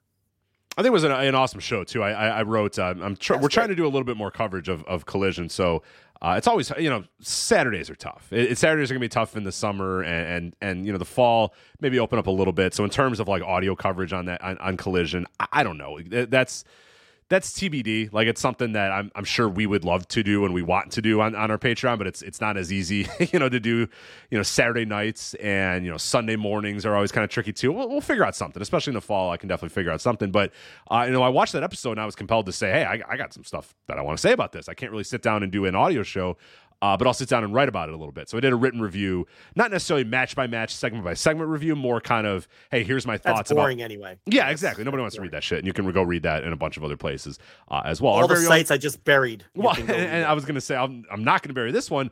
Suit Williams, who obviously is a writer for our site, does that for F4WOnline.com every Saturday night. So if you want a breakdown of everything happening on the show, Suit does a fantastic job of that over at F4WOnline.com. But I'm trying to write it from the standpoint of, okay, you all know what happened on the show, but let's talk about it. Let's talk about what this meant, what it could mean, and all that sort of stuff. And I thought there was a lot of different stuff on that episode of Collision. I mean, I'm all in on Collision. I love the show. I think it's a welcome change for the AEW, just in general. And that's nothing against, like, I'm not as down on some aspects of Dynamite as maybe you are or other people are. I think most of Dynamite is still fine, and most of it is okay. There's one or two segments every week that's just kind of like, oh, Jesus Christ. But, Collision does not have any of that. Collision's got exactly the type of wrestling that I want. It's very basic. It's very simple in that sense. It's promos, it's matches, and that's it. And you're pretty much guaranteed, at least from the standpoint of thus far, you're going to get a good main event. Like that you're going to get a solid as hell main event. It's going to go multiple segments. It's going to last, 20 minutes plus for sure. And yeah, that I look forward to that. It's like, all right, cool. I'm going to get that. And it's like, I'm not saying that you're not getting that on Dynamite, but there's something comforting about a Collision. You kind of know what every episode of Collision is going to be. You're going to start the show off. People are going to cut those promos backstage looking into the camera. You're going to get a match. You're going to get a promo. You're going to get a match. You're going to get a promo. And then you're going to get this big time main event. And that's fine by me, man. You know what I mean? That I like a very simple wrestling show sometimes, and a Collision is definitely doing that. And yeah, it's been a very good show. And in that write-up that I did, I compared it to where Rampage was at this time. And we talked about that, when Collision got announced, is can they resist? Can AEW resist the temptation to just make this another show? And then, now knowing that it's going to be the CM Punk show for all intents and purposes, and it's going to probably be the FTR show for a lot of the time as well, and other guys are going to come and go or whatever, but if it's going to be the Punk show and Punk's going to hang around, that's going to be a show that's going to matter. It's just going to have to matter because he's on that show, because he matters. And no matter what he's doing, he matters. And there's enough guys on the show that do matter. And just overall, like, you can tell from the booking and the way the show is still being thought about and internally discussed and booked or whatever, that this is not Rampage, which is good. Like, and I didn't think it was going to be Rampage, but now we have the body of evidence that, 7 or 8 shows in, this thing is not Rampage. Because 7 or 8 shows into Rampage, we were already starting to see Rampage. It's like you had the Punk episode in episode 2. You had a few episodes here and there. You had a couple episodes, that and then there was that brief Mox period where they had Moxley on Rampage for like 2 weeks straight or 3 weeks straight or whatever. And it was like, okay, Rampage matters again. And then it didn't matter again. And now Rampage is whatever it is. Now, I didn't think Collision was going to be there, but I like that now we can, I think, pretty definitively consider that Collision is not going to be Rampage. Now, in a year, I don't know. If Punk gets hurt, I don't know. Who knows? But at the end of the day, Collision does feel like it is truly not a B show, not a C show, but feels right now like a 1A, 1B show with Dynamite. And Dynamite still obviously being the 1A, it being the flagship show of the promotion, but Collision feeling like a very important 1B show as well. And that it's made it appointment television for me. I'm not missing an episode of Collision. That happened very quickly with Dynamite or Rampage, where it was like episode 4 or 5. I was like, all right, I don't think I need to watch this unless somebody tells me I have to watch it. That's not the case with Collision. Collision's an every week watch for sure. Yeah, I've done a great job with it. We talked about it last week or whatever week that was. The one thing I'll say is CM Punk. If I were Tony Khan, and I know it's delicate trying to corral CM Punk, but I would pull him aside and I would tell him to cut the shit with the collider stuff. Don't encourage a split of your audience. Don't encourage the tribalism between your own fans. I think that's there's zero upside to that. And I don't understand why, and I guess Punk is real, it's Punk and FTR. Those are the ones doing this shit. And it's like, why are you encouraging division among your fans? You know, it should be all AEW. You know, it's unfortunate that all of these adults can't figure out a way to get along and we have to sequester them away from each other. That's pathetic to begin with. But, you know, why encourage the fans and why encourage this divide?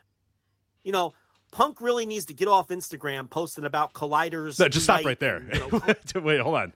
Start your sentence with Punk just needs to get off Instagram is probably the way to go. You know, it's like, I understand Punk wants to work with these guys. They don't want to work with you, man. And I wish they did want to work with you. I think we all do.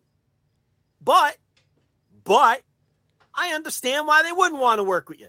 And you just have to accept that. And this passive aggressive shit and dividing the audience and encouraging the divide of the audience is something where if it was my company, I would nip that in the bud and put a stop to that.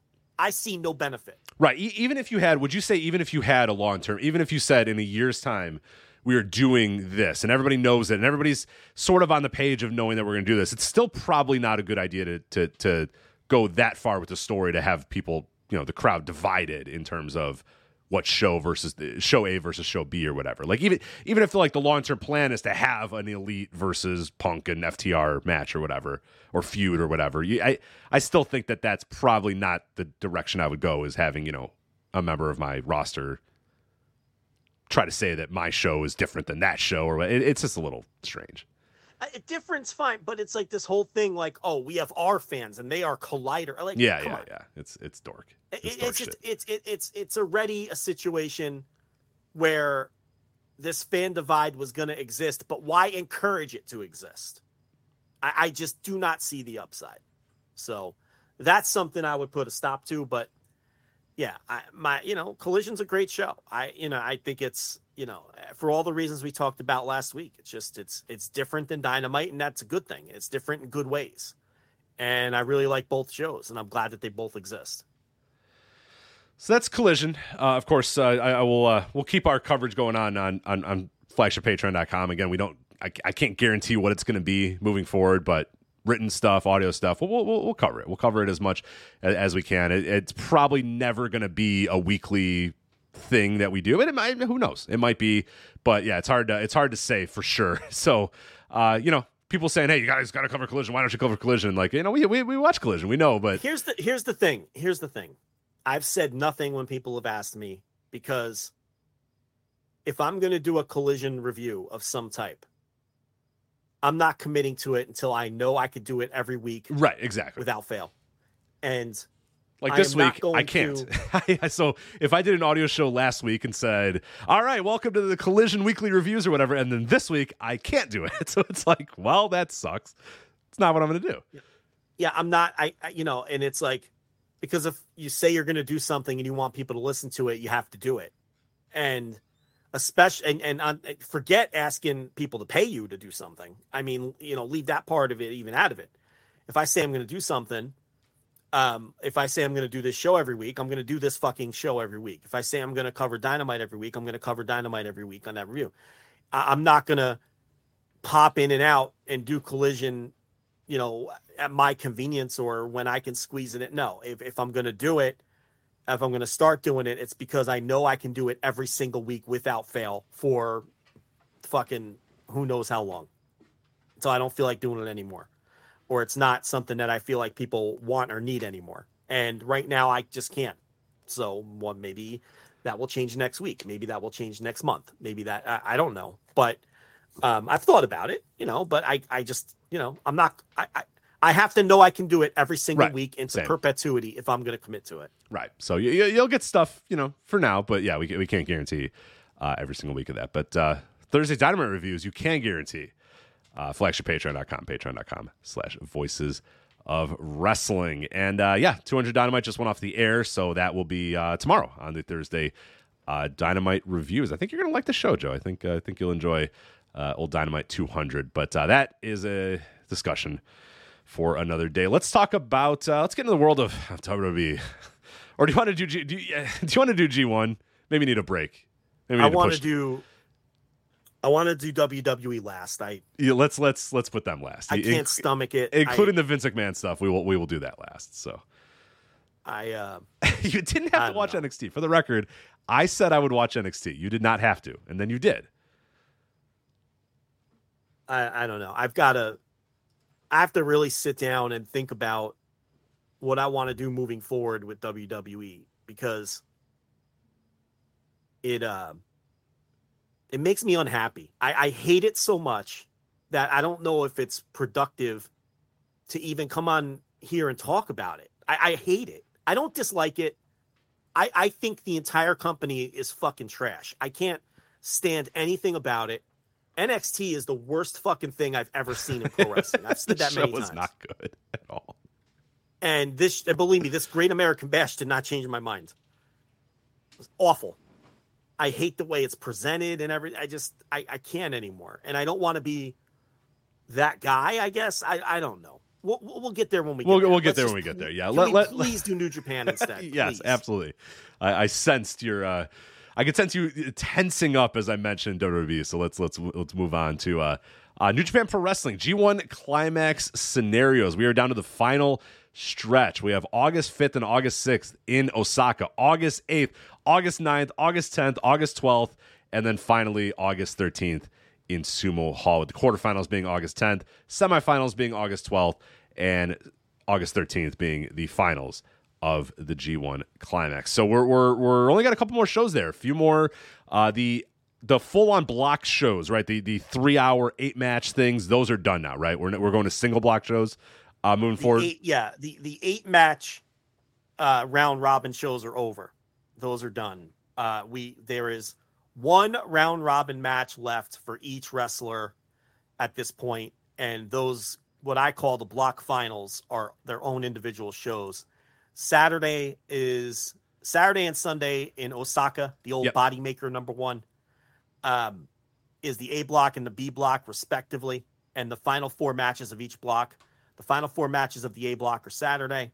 The final 4 matches of the B block is Sunday. All right, I have to address this because I'm fucking pissed off. Someone in the chat is saying WWE is bad, but so is NWA, and you watch that. Don't tell me what to watch. This is my show. Yeah, we're in a jukebox. You don't get to pay and then say what we do. Hit the bricks then. I will watch. And let me tell you something. NWA does not infuriate me the way WWE does. It doesn't. It just doesn't. And I will keep watching that. And I will review it You know what? Try me. I'll review that. I'll review Power every week here. Hold on now. Try me. Hold on. Try me. I did not agree to this. Try me. I don't want to hear it because I review an NWA pay-per-view 4 times a year in the last 15 minutes of the show. Give me a break. Also, we have to, because if we don't, nobody will. Yeah, who else is reviewing NWA? Okay? Well, you think we're opening with it? I do it in the last 15 minutes of the show and I'm half asleep. All right, you can live with it. And, by the way, this is my show. Right, I'm going to review what I want to review. Exactly. That's the bottom line. That annoyed me.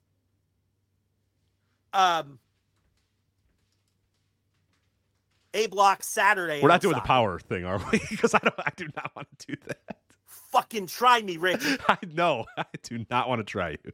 Fucking try me. I do not want to do weekly Power reviews, please. B block Sunday in Osaka.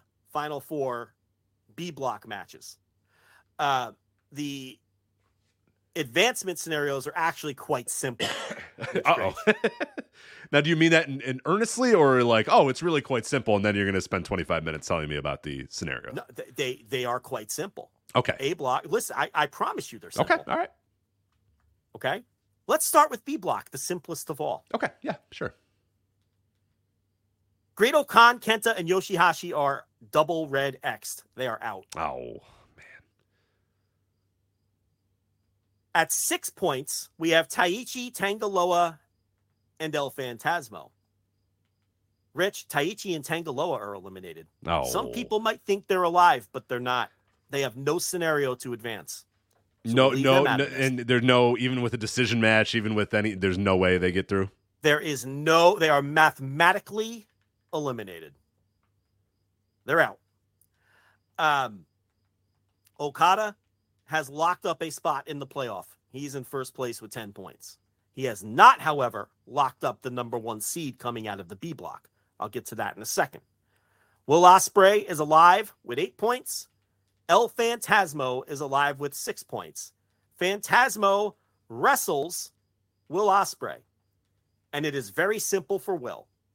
If he wins, he locks up a quarterfinal berth. If he loses, he's out. Didn't I tell you this was simple? Yep. Will Ospreay wins, he moves on. If he loses, he's out. That's an interesting result there. I don't know, because we talked about that originally when we looked at those guys being booked, that, Will, this seems like a really good opportunity for Will to put Phantasmo over and Phantasmo to get that big spot or whatever. Maybe we're working ourselves into a shoot there, but that, I don't know. That seems... No, sir. Because if ELP defeats Will Ospreay, he has the head-to-head win, and they have the same amount of points, and he advances. That's what I'm saying. Do you think they get crazy? Taichi and Tangaloa are out regardless. Do they get crazy with El Phantasmo here? Moving forward? We'll see. Now, the only other scenario in play is the number 1 seed. If Will Ospreay defeats El Phantasmo, Okada and Ospreay advance. Will can then get the number 1 seed if Okada loses to Tangaloa. That's it. Simple. That wasn't so bad. Okada needs to win to lock up the 1 seed. An Okada win or a Will Ospreay loss clinches number 1 seed for Okada. And the Will Ospreay ELP thing is straightforward. That's it for your B block. Didn't I tell you this was easy? It's not bad. Yeah. I've got my head. I don't know. I got some headcanon here about El Phantasmo over Ospreay. I don't know why. Because we talked about last week, if you want to move somebody, like somebody's got to be non-chalk that goes forward. I guess we'll talk about him throughout that. But I mean, the easy answer is Okada and Ospreay move forward. And Ospreay just beats Phantasmo. But I don't know. That could be an interesting spot for Phantasmo too, to beat him and move forward. But we'll see. Yeah. So A block. You ready for the A block? Yeah. A little more complicated, but I still think easy to understand. Sonata has clinched a playoff berth and has also clinched the number 1 seed, so we don't worry about him.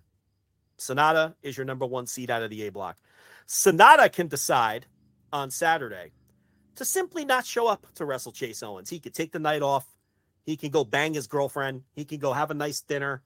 He can show up and then just, when the bell rings, take a powder like Honky Tonk Man and get counted out. Do whatever he wants. He's your number 1 seed out of the A block. Simple enough, Craich? Yeah.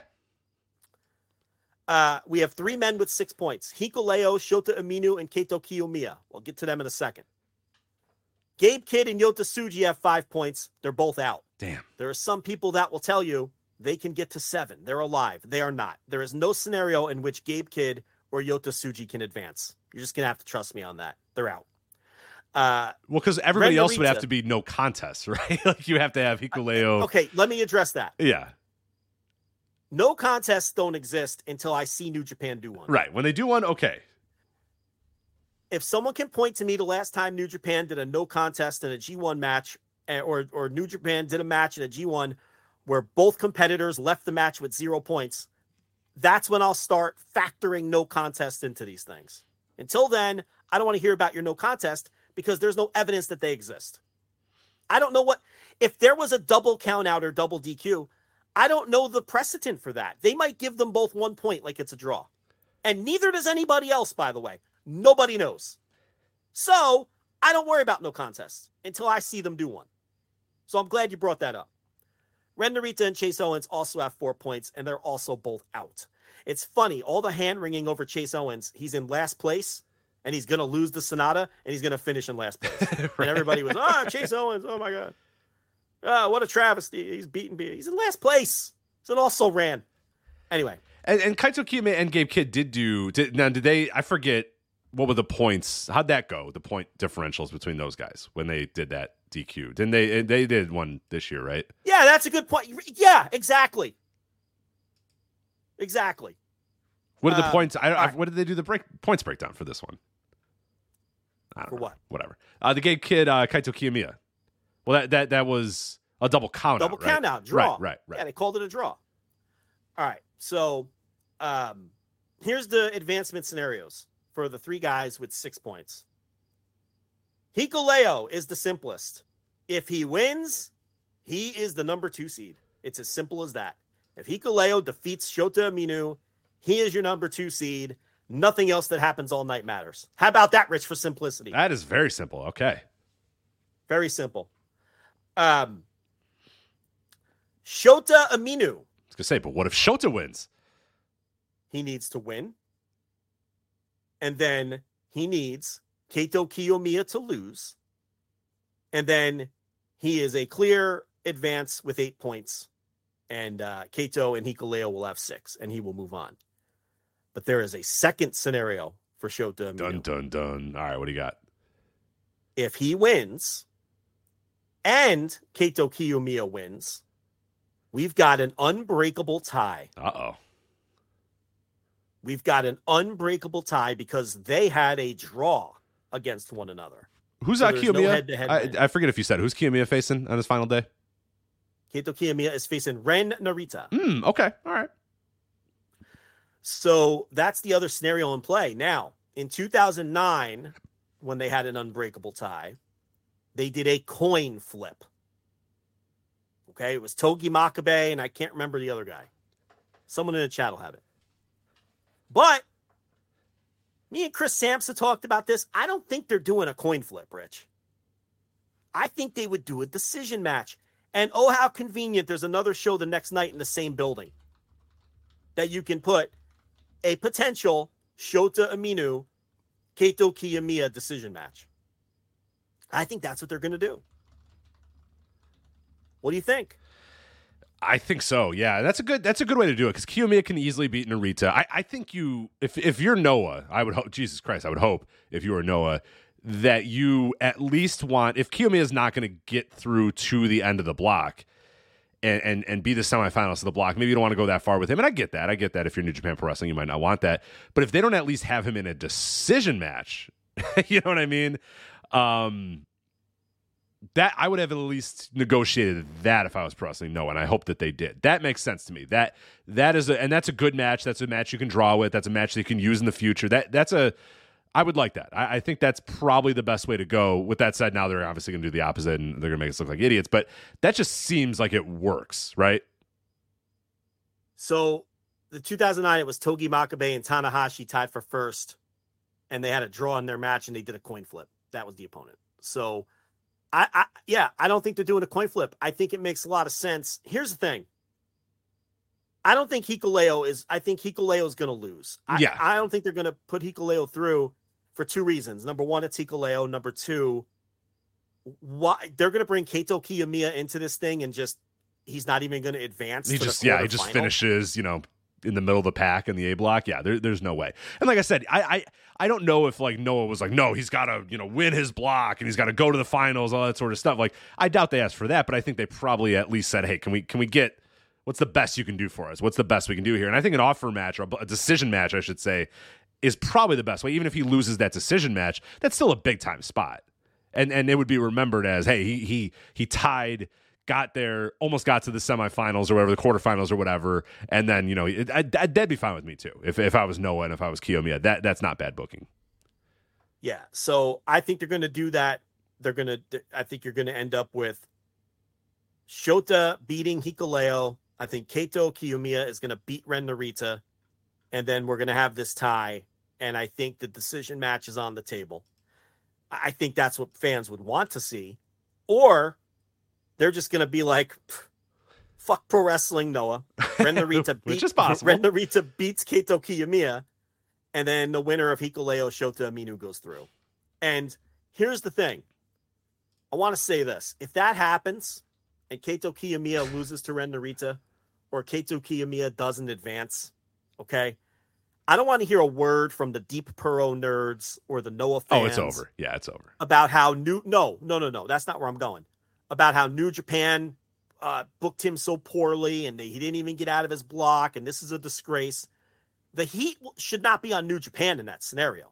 The heat should be on Pro Wrestling Noah, because if New Japan comes to them and says, "Yeah, we'll put this guy in the tournament," but here's the thing: he's finishing in 4th place in his block, and they said, sure, no problem. That's on Noah to say, "Well, no, we don't want this guy in it." Then you're not going to embarrass him like that. You have to treat him with some dignity and respect, or the deal's off. That's on Noah. That's not New Japan's problem. That is not New Japan's problem. Blame his home promotion if that plays out that way. And here's the thing. His home promotion doesn't give a fuck about him anyway. They book him worse than this. All right, he won the N1 last year. Nevertheless, Rich. Oh, yeah, and he's like, lengthwise one of the longest reigning, GHC heavyweight champions. But it's like, yeah. No, but you get the idea. In between all that. Well, what's interesting is, like, from New Japan's standpoint, I guess Noah's standpoint too, thinking about, the logistics of this, you have Kiyomiya and Okada right there if you want to have it happen, right? Yes. You kind of probably should do that match, but you can do, at some point once we get to the tournament portion, you could absolutely, whether it's the final, the semifinal, you can get to Okada versus Kiyomiya, which isn't that the whole point of bringing Kiyomiya to I would think tournament? so. Yeah, and that's kind of what I was saying is, like, I like the idea of doing a decision match, and if that's the best you can do for Kiyomiya, that's the best you can do for Kiyomiya, but you have Okada and Kiyomiya right there. Like, that's the match to do. I don't see any reason why you wouldn't do that. I don't see any reason why Noah wouldn't be okay with that. I don't see any reason why New Japan wouldn't be okay with that. Like, to me, that has to be the play. Like, that has to be the play. And it's I don't know. Like, it seems like there was probably an easier way to get to that path, but I think if you want to have that decision match and you want it to be a big moment where, it's the Noah guy versus one of the New Japan, new Three Musketeers, and it's this guy goes through and this guy loses, like, that's a cool moment. You could do that, but Jesus Christ, like, I think you got to do Okada and Kiyomiya, but then I know that's like, is Kiyomiya going to the final? That seems like too much for me. So I don't know. It's strange. Like, I'm fascinated how this next week plays out for Kiyomiya and how it's even booked. If they do the decision match, even if he loses, they could say, all right, well, he didn't get knocked out right away. He got to a playoff. Right. And I'm thinking that's fine, but you do lose out in the Okada Kiyomiya match that everybody was kind of thinking that you were going to get, which, I mean, you could do that match anytime you want. Here's the thing. He's advancing. This is a bold prediction since we don't know what they're really going to do. They might just flip the fucking coin for all I know. He might lose for all I know. I think he's winning, Shota's winning, and he's beating Shota. And New Japan has already protected Shota because he drew with him once. Right. Now, when Kiyomiya does that, though, I don't think, wouldn't he have to go to the finals to face Okada? Or I guess Okada would have to finish first in his block, right? Well, yeah, we don't know if Okada's going to finish first or second in his block. That's true. If Will just beats Phantasmo, then Okada's got the tiebreaker. By Loa. Yeah, there you go. So maybe that's okay. Fuck Del Phantasmo. We're done with that. This is why I'm saying, like, that dream's over. Will beats El Phantasmo and Okada. Who's Okada got in the last night? Tangaloa. Now Tangaloa just beat Will Ospreay. He's had some big upsets, Tangaloa, and it doesn't affect the scoring at all. No, Tangaloa's out regardless. Right. So okay, maybe that's your play then, is have him get some 2 big scalps here, move Ospreay to the top of the block, Okada second place, then you get the Kiyomiya Okada in the semifinal, and then Okada can beat him, obviously, and that's enough to placate everybody. Probably. Or maybe it's the final. Why would? Yeah, I mean, I guess it's not impossible. That would be very much played. That New Japan books him better than Noah does. Well, yeah, no. You know what the ideal scenario is? The ideal scenario is an Okada Kaito Kiyomiya final, and honestly, for the story, it makes more sense for Kaito Kiyomiya to win. Yeah, seriously. And then you have Kaito Kiyomiya headline the Tokyo Dome. And then, you know why that's ideal? Because then New Japan objectively books him better than Noah does. And then we will be right. The most important metric of all, we will be right about our arguments with 17-year-old nerds on Twitter. Right. In that New Japan did more to get the guy over in 3 weeks than Noah did in 7 years. So you're right. The most important thing is we would be right in that scenario. So, okay, I like it. Nothing is more important than us being right. So for our dumb feuds. Right. That's right. So that's your A block and your B block. Didn't I tell you this was easy? Yeah, not bad. All right. You ready for the B block? I mean, the C and D blocks? Yes.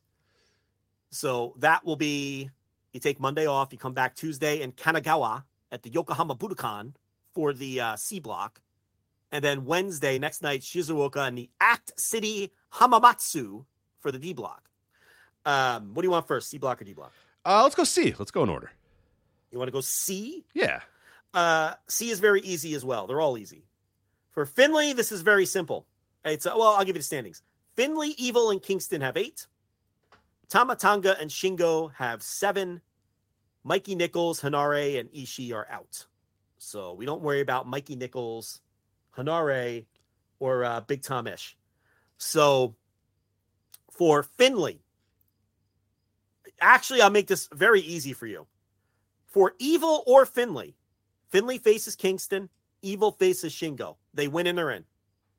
Seeding to be determined, but they win and they're in. Kingston actually has multiple paths here that those guys don't, because Kingston is in with a win over Finley or a draw. Kingston doesn't even have to win. He can draw. Unless Shingo and Evil also have a draw. Draws aplenty. You got all that? I got it. So if there's so if both of them draw, what happens then? What are we doing? Okay. If Kingston can advance with a draw, right? Unless Shingo and Evil also draw. Unless those guys draw too. Yeah. Finley advances with a win. Finley can also advance with a draw, but only if Shingo and Evil do draw.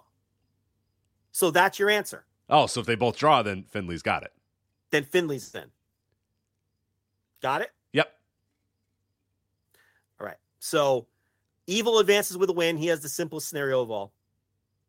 Shingo has a pretty simple scenario as well. He advances with a win and a Tama Tonga loss. That's it. If Shingo wins and Tama Tonga loses, it doesn't matter what Finley and Kingston do against one another. Got it, Rich? Got it, yeah. Tama Tonga is alive, but here's what's interesting. He has no clear advancement scenario. Here's what I mean. So he's not dead, but there's no scenario that lets him. No. Okay. He has no free and clear advancement. Listen. This is Tama Tonga's only hope. He has to win combined with a Shingo loss to Evil. And then what that gets Tama Tonga is a play-in scenario with Shingo. Okay. Similar to Shota and Kaito. Yeah, they're not doing that with Tama. I could buy it with Kaito and Kiyomiya and Shota Umino. I'm not buying the Tama Tonga Shingo Takagi playoff, but I don't know. I can't X him out though. He's not mathematically eliminated. He's not done. That would be a bold thing for them to do in the C block, but who knows? You're right. It's not impossible. It's not an X. You can't throw the X on there yet. He's not mathematically eliminated. I can't X him out. Okay, because there's a that's actually, he doesn't even need a million different outcomes. He just needs a win and a Shingo loss, and then he has to beat Shingo head-to-head. Then the playoff, yeah. Because remember, Tama Tonga and Shingo had a draw, so there's no. So they'd be tied for that second seed. Evil would advance. Okay. And, so that's what he would need for that. Now, listen, there is a possibility for 3 and 4-way ties, but I'm going to make them simple for you. Eddie Kingston wins them all. So if you're going to ask me, oh, well, what about if this draws and this guy does this and that guy does that? It's all Eddie. If there's any 3 or 4-way ties, I worked every one of them out, and Eddie Kingston wins all of them. That's why Kingston advances with a win or a draw, unless Shingo and Evil also draw. Got all that? Yes, sort of. Don't ask me how. Just accept my information because it's all right. Yes. Trust me when I say it's all right. Okay. You ready for D block? Yeah, let's do D block. Well, C block, real quick. David Finlay for sure, I think, is going through.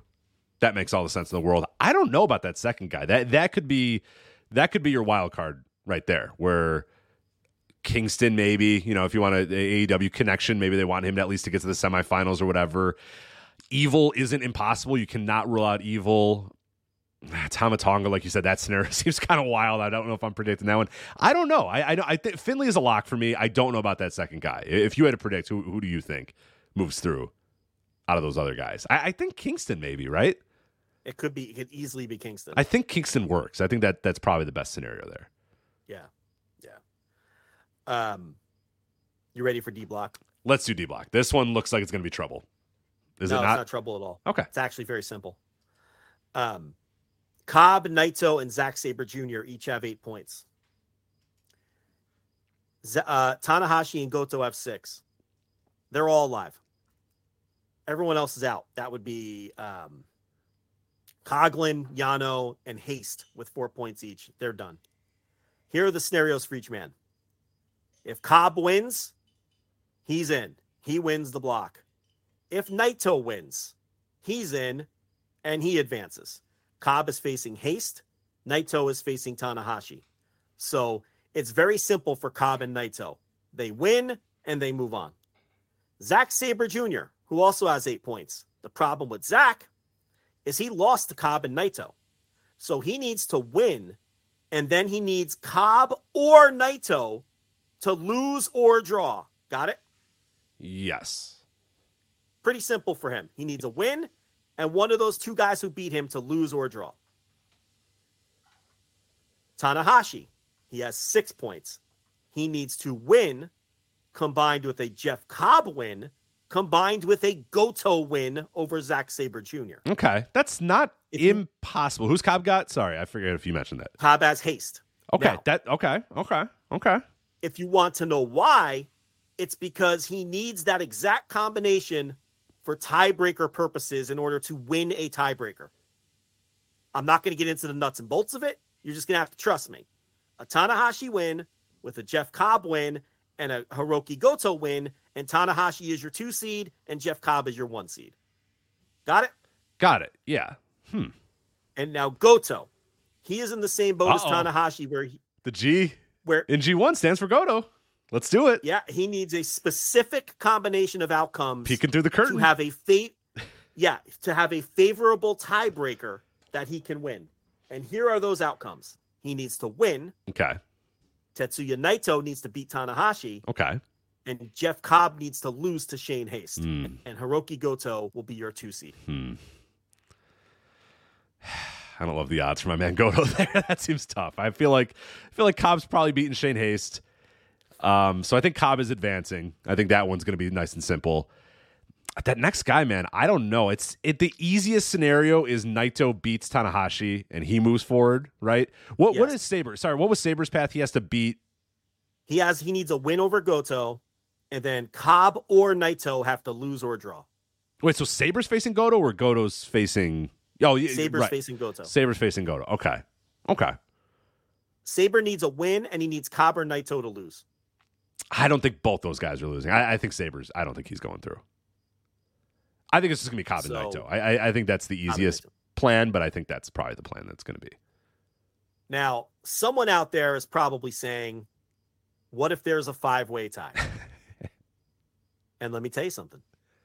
If Shane Haste beats Cobb, and Tanahashi beats Naito, and Goto beats Zack Sabre Jr., we have 5 men with 8 points, Rich. Mm-hmm. I have worked that out. I can tell you exactly what would happen in that situation. Please do. I'm excited.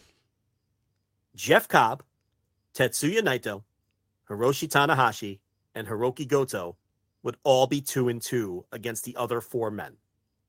Zack Sabre Jr. would be 1-3.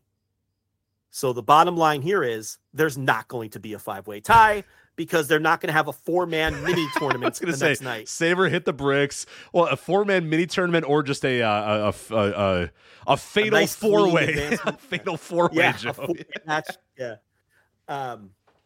So they're gonna have you're gonna have your Tama Tonga Shingo Takagi playoff, your fatal 4-way between Cobb, Naito, Tanahashi, and Goto, and then your Shota Umino Kaito Kiyomiya playoff as well. So yeah, that's like the most ridiculous, right? Is like that's I think that's as ridiculous as you can get. Yeah, none of that's gonna happen. Bottom line is they're not. One of those 3 is gonna happen, and it's probably gonna be Kiyomiya and Shota, and those other things are probably not happening.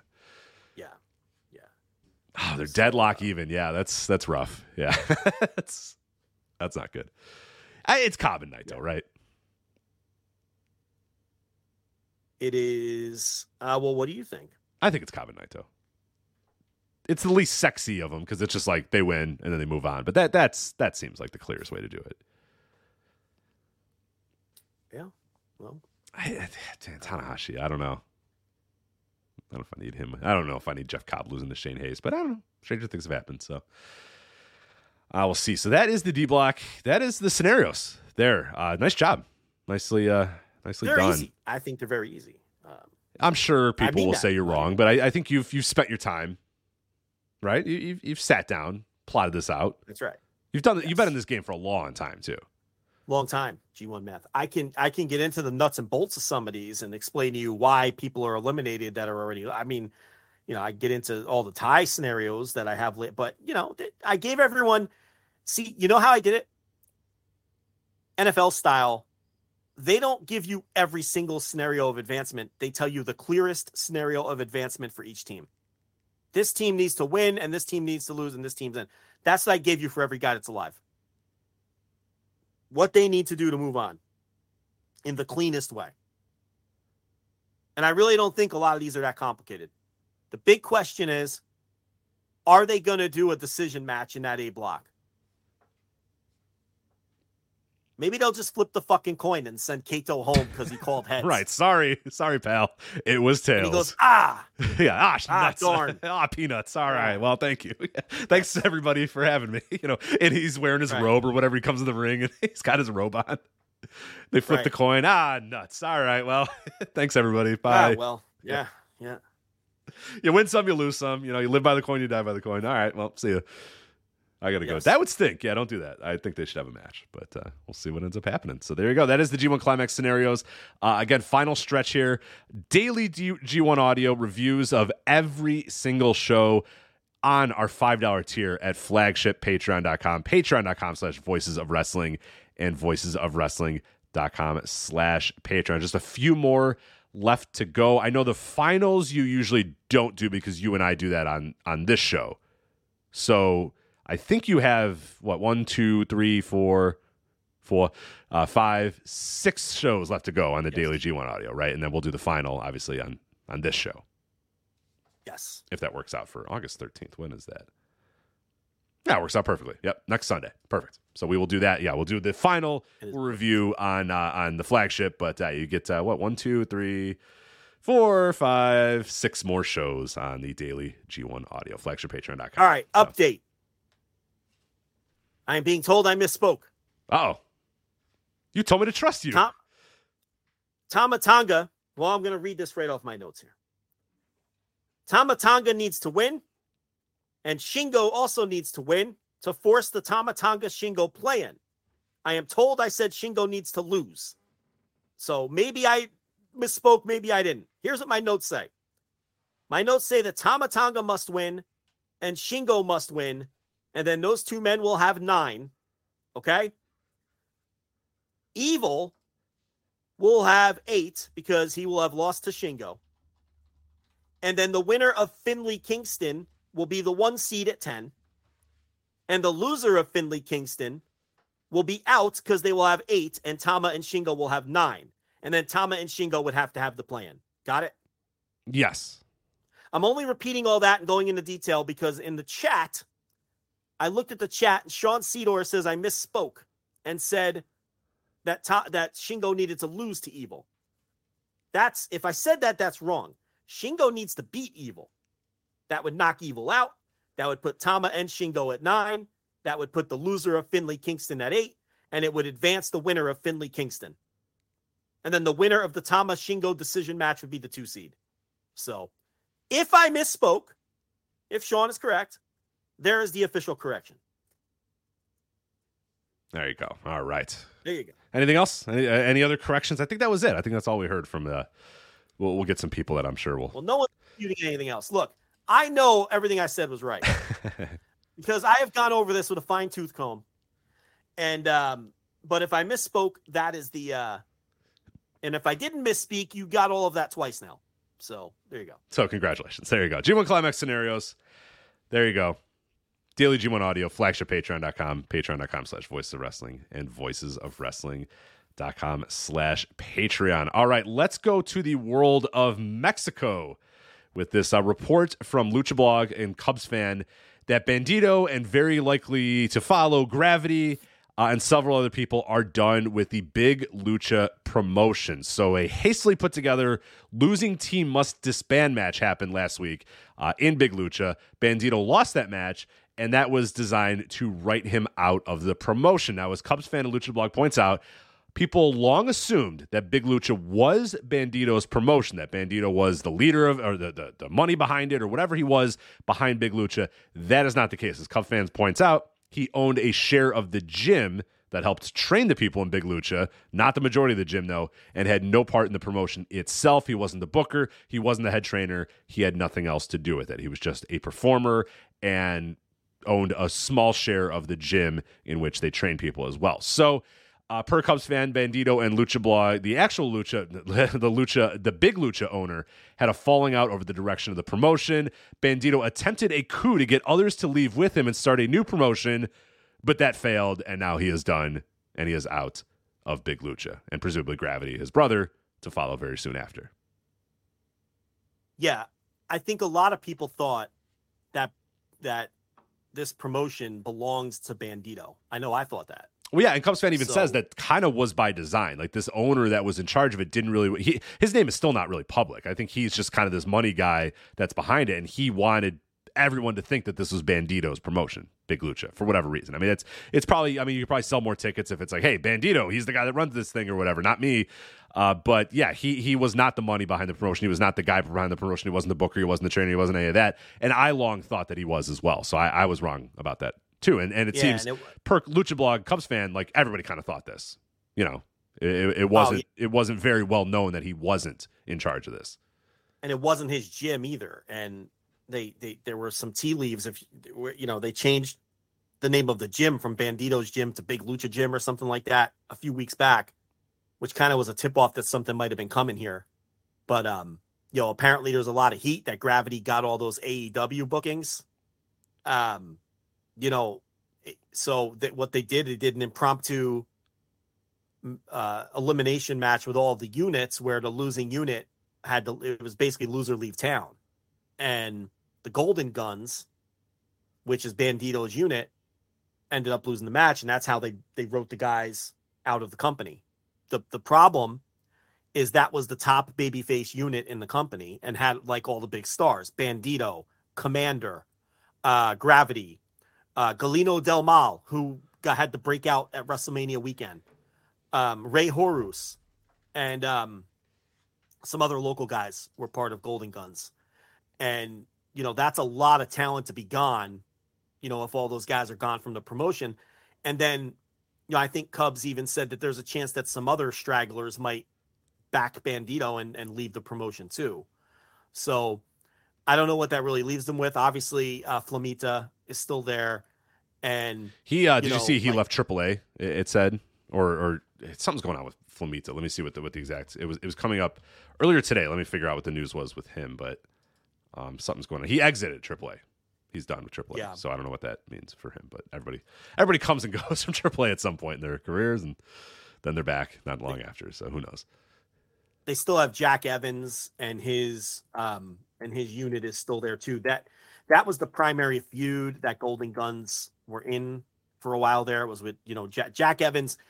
The Jack Evans feud with Gravity is what put Gravity on the map for me. That was my first exposure, because I am a casual Big Lucha viewer, and that feud from earlier this year, and I think it may have started the end of last year, was you know, Jack Evans, you know, had a bunch of matches with Gravity, and you know, I forget the name of his, is it Evans Goon, or what the fuck is it called? I don't know what it's called, but the problem now is all the stables that are left behind are heel stables. That's another problem the promotion has. They're either going to have to do a bunch of babyface turns or something, or, you know, come up with something, because now the problem is their top babyface unit, and all the top babyfaces were in Golden Guns, and they're the ones who lost the match, and they're the ones that are out. So, that's not good from that standpoint. But yeah, it's a big hit for the promotion. But you hope that now I don't even know that Gravity has an AEW deal or not. I mean, I know he worked some shots, but he never got the graphic. I thought he looked well enough in the matches that he worked for them. So if it were me, there would be some interest there. But Loco Evans, that's what his group is called. The Jack Evans group. That's Jack Evans and a bunch of local guys, bunch of local heels in that group. In fact, I'm pulling it up on Cage Match, and no one else in the stable even has a Cage Match profile. Oh boy, to tell you how local they are. yeah. But it's a Mexican indie. I mean, they're going to use guys that aren't. It's not as big. Profile. Yeah, the name does. The name says Big Lucha, but they ain't that big. So they're most of the stars were in Golden Guns. And that's kind of what the problem is here.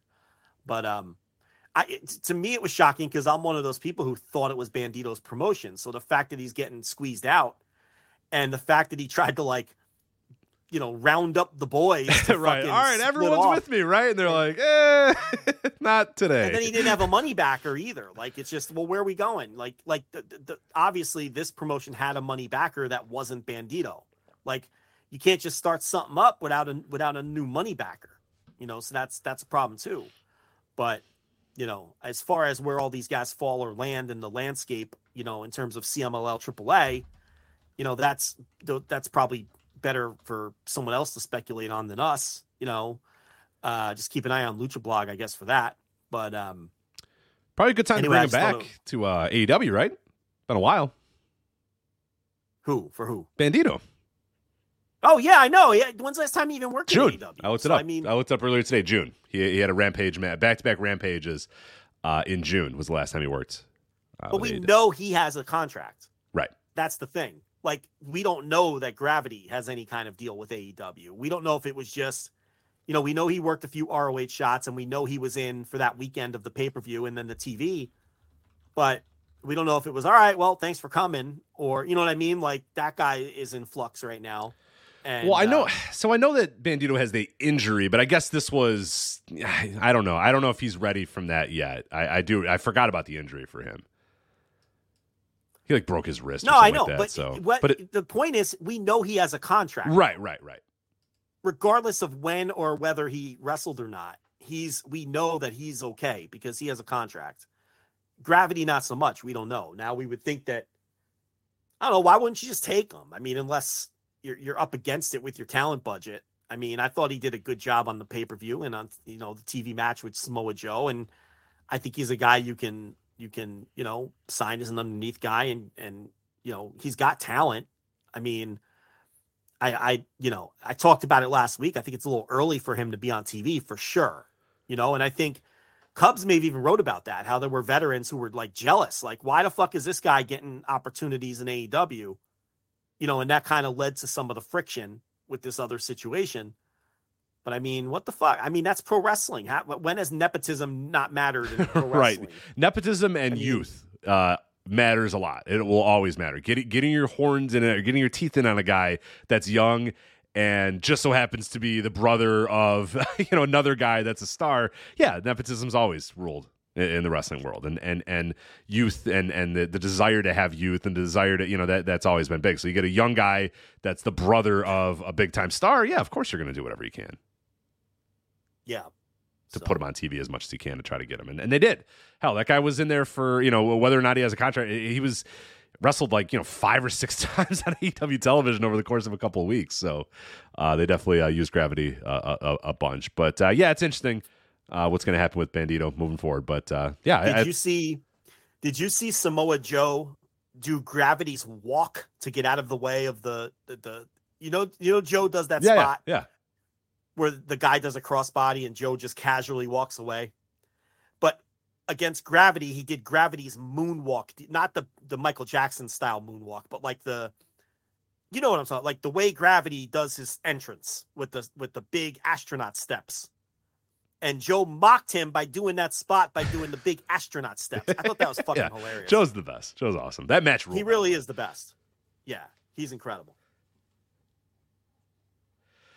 There you go. So never a dull moment in the world of Lucha. But yeah, if you want to read more about that, Cubs Fan has a very, very, very detailed report. It's linked in our topics and run sheets. If you're a Patreon member, $5 tier, you can read that. But luchablog.com as well. Just a huge amount of detail that we didn't even get into. He's got all the nuts and the bolts of it. We just kind of gave you the cliff notes, the biggest points that you need to know about that. But yeah, that's interesting story. And hopefully Bandito. I have so much CMLL to watch. I basically have the entire month of July. I'm very behind as well. So maybe I need to do that too. I need to kind of push some of this other shit to the side and start watching some CMLL again. Yeah, I gotta watch the July, and then maybe if there's some talking points there, we could do another roundup of it next week's show or the week after, whenever all that gets watched. Because as long as it stays interesting, I'll keep talking about it. And they definitely had just breeding results and everything. They definitely had an interesting month. So got to get it watched though. All right, so that is the world of Lucha, Joe. I don't know what else we can do. I think we got to do WWE here. Last hour. Anything else? Hey, what's going on in the world? What are you watching? What's? We'll talk trade deadline. Yeah. What do you want to talk about? You want to do an immaculate grid on the air? We could do that. I already did today's. All right. Well, you want to do it again? it's right. No. Or do we just have to fucking do it? Let's just fucking. I guess we have to do it. Oh, it's fucking wretched company. I saw the trailer for the Cody doc. Yeah. And the very first line of the trailer. I don't know if you knew this. His son, or Dusty Rhodes, that's his son, Cody. Did you know that? Oh, yeah. It's wild. Well, and listen. I think I know the exact line. Go ahead. Let me see if it's the exact line that I heard. And I said, Joe's going to hear that line and flip his fucking This shit. will ensure that I never... I think I know the exact line, but go ahead. This will ensure that I never watch this documentary. I think that's about the same. I was kind of the same thing, too. I was like, this looks interesting. And then he said this line, and I was like, yeah, I don't think I'm going to watch this thing ever. Look, first of all, it's going to be all this WWE slanted bullshit. I can't fucking deal with it. Oh, come on. You don't want to hear their version of history? So the very first line of the trailer, like when you go to the Peacock yep. and you just put the cursor over the box and it does that thing where it plays like a trailer, right? Is Cody sitting in a chair and the first thing out of his mouth is my father is on the sports entertainment Mount Rushmore. Yep, that's the line. I puked in my mouth. I will never watch that. When I heard that, I said, oh, God, Joe is going to flip a table when he hears Cody say, well, my father was on the sports entertainment Mount Rushmore. Sports entertainment Mount Rushmore. Cody, have some pride. Just fucking insist. Just say it's wrestling. I'd say, fuck that. I'm going to say it's Vince. I'm going to say Vince McMahon. You're Cody. You've got some stroke. I'm going to say wrestling. Who cares? Just say it's your documentary. What are they going to do? Fire Just you? say wrestling. What are they going to do? And if he don't have the guts for that bare minimum, I'm not watching that shit. And people might think that that's dumb or petty. Then you go fucking. It says watch a lot about it. It says a lot about what that documentary is going to be. The fact that, again, like you said, he without saying wrestling, it's like, yeah, okay, I'm good. The sports entertainment Mount Rushmore, I'm good. I don't need that in my life.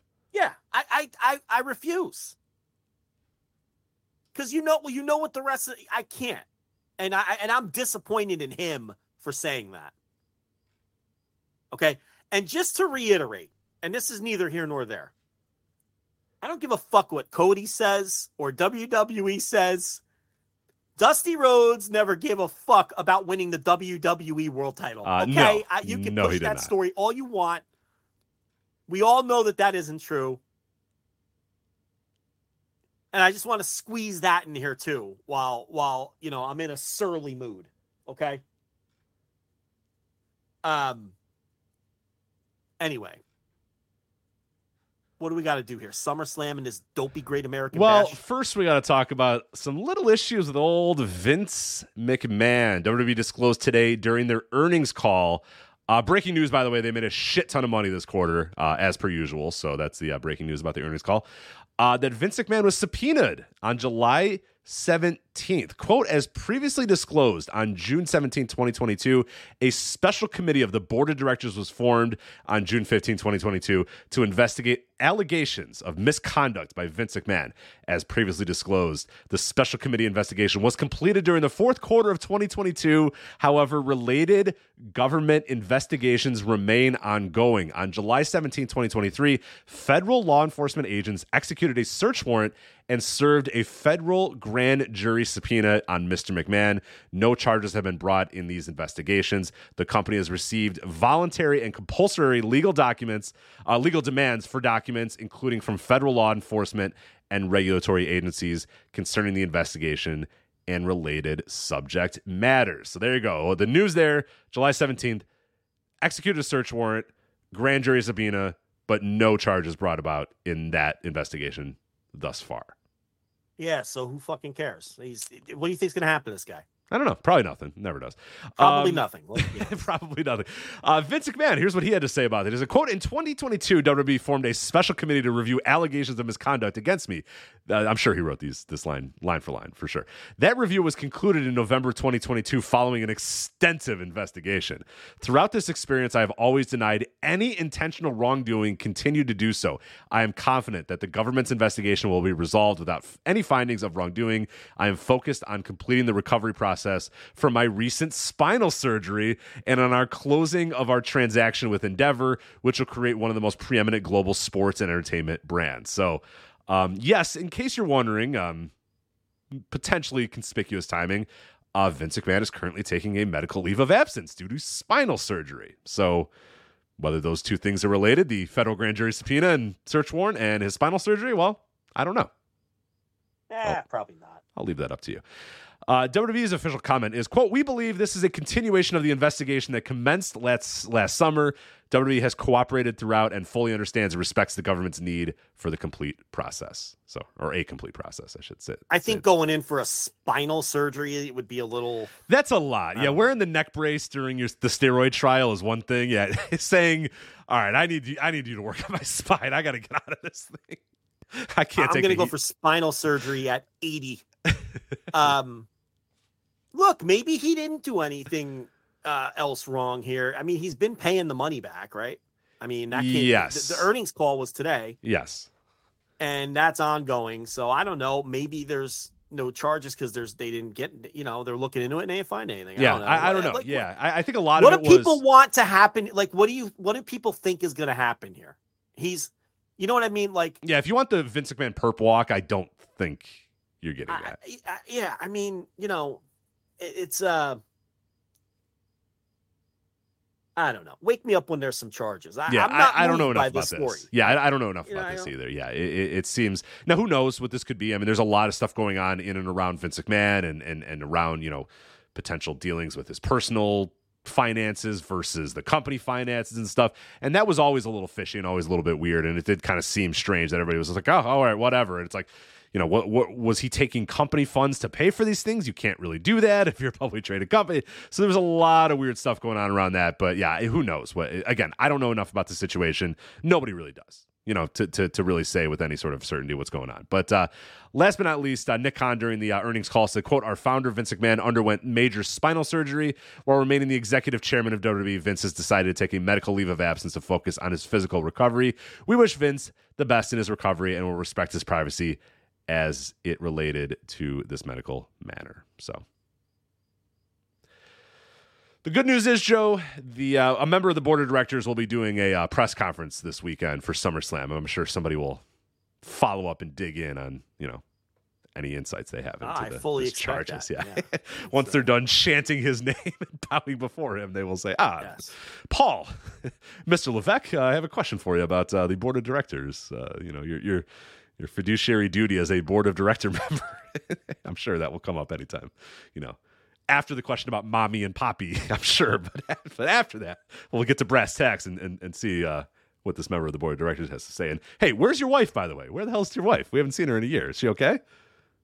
Maybe that Steve Fall guy will dig in deep on the from the 10 count. He was the guy. He was the guy who was like, he was having a moment during that Cody doc, right? Isn't he that guy? that Cena was crying over and over again? Well, I'm glad you asked. I happen to have the tweet right in front of me, Rich. Okay. Steve Fall from the 10 Count says, finally watched #Becoming Cody Rhodes. God damn it. Holy crap, did I cry over and over and over again? That's a lot of overs. That's a lot of crying. Cody Rhodes is an inspiration to anyone who feels like they can't achieve their goals. Plus, I'm a dad, and I know how hard it is to balance life and a dream. At Cody Rhodes. End tweet. All right. What an absolute fucking dork. I mean, that. What are we doing? Now keep in mind, this is the same guy who goes to these pressers and, willfully, like he basically does character. He wants to be hired, basically. He's one of these guys that wants to be hired, or maybe he doesn't want to be hired. He just wants to, I don't know, a level of publicity Satin, and maybe. Yeah, just a level of fame or whatever that comes with being a. This guy watched this thing and cried over and over and over and over again. Well, good for him, I guess. So, anyway, Steve Fall, the 10 Count. I'm sure he'll be asking Paul, I cried. Where's your wife? I can relate. I cried, too, when Cody said Dusty Rhodes was on the Mount Rushmore of sports entertainers. I shed a tear. Right. That was sad to me. That made me cry a little. Yeah. All right, well. Speaking of the SummerSlam, this Saturday from Ford Field on Peacock. I don't know I forget what the tagline is. It's not the biggest part. I keep saying the biggest part. Why you keep pushing back Great American Bash? Do it last. Why are you doing that? You want to do a Great American Bash now? Why do you keep pushing it back? I don't know. Because you don't want to talk about it. You're going to get upset. I don't want you to get too upset. No, I'm ready to talk about it. Oh, I'm ready. You want me to push SummerSlam away and talk Great American Bash? I think we can get through the SummerSlam in like 3 minutes. All right, go ahead. That's all I'm saying. I don't think there's that much to be said about how can we spice this up? Because I don't even know how to approach discussing the SummerSlam. I'm going to say some matches. You're going to go, all right. Then I'm going to say another match, and then you're going to go, I don't care, Rich. I don't care. And then I move on. I was about to say another match, yeah. And then we're done. And then I do that 4 or 5 times, and then we're done. And then we move on to Great American Bash. You go, Rich, what do you want me to say about Seth Rollins and Finn Balor? And then I move on. So. What do you want me to say about Seth Rollins and Finn Balor? We do it. Seth Rollins, Finn Balor, we're done. That's the WWE World Heavyweight Title match. Freakin' versus Balor. Boom, we're done. Didn't they just have a disappointing match? They did. Just have a disappointing match. 6 years ago, they had a match at SummerSlam for the Raw title as well. Does anything matter? Does any of this matter? It doesn't. Boom, done. All right, Shayna Baszler, Ronda Rousey, MMA rules. Rousey's done. She's finishing up. All right, so I guess Baszler wins. I think so. Probably. Yes. All right, great. I'm Ronda Rousey. I'm sure it'll be a launching pad to massive success. Oh, yes. I'm sure people will learn and they will push Shayna Baszler afterwards. Rousey, a fascinating career if this is it for her in WWE. Like, she came in, people are not going to believe how big of a deal she was. And it's hard to believe how not big of a deal she has been since. You know what I mean? Like a tangible draw, ratings mover, all this stuff that you could say, an actual star with a capital S for Ronda Rousey when she came in, and she has been hanging around now for like 2 or 3 years, and you forget she's in the company. Just a person on the roster. It's wild. When's NWA 75? Can we do that to annoy that one guy? NWA, unfortunately, I think you're gonna have to wait a little bit. That's the end of August. August 26th and 27th is NWA's 75th anniversary. So, all right. Well, okay, let's get through this. SummerSlam. Come on. Yeah. SummerSlam Battle Royal. Brought to you by Slim Jims or something, I think. Shinsuke Nakamura, Sheamus, Tommaso Ciampa, L.A. Knight, Chad Gable, Otis, and question mark, and then a number of other question marks. I'm not going to do that gimmick for as many. I don't know how many people are in the SummerSlam Battle Royal presented by Slim Jim. So, but budding star L.A. Knight is in there, so maybe he'll win it. Young hotshot L.A. Knight. Boom, done. Ricochet versus Logan Paul. All right, well, okay, look. There's some juice Royal here. Rumble. There's some juice here. I'm looking forward to this. Yeah, This I has am some too. juice. All right? Yeah. Yeah. Yeah. I'm telling you, it's coming soon. The match where LA Knight and Freaking get in the ring and half the crowd just does the Rollins song and the other half of the crowd just says, yeah, the whole time. And they do that for 25 minutes. And then wrestling has we're done. It's over. And it gets like a 9.8 on Cage Match.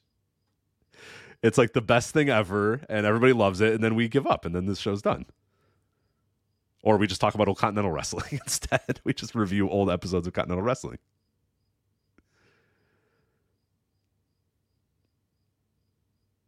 Gunther versus Drew McIntyre. WWE Intercontinental Championship match. Gunther defending the title against Drew McIntyre.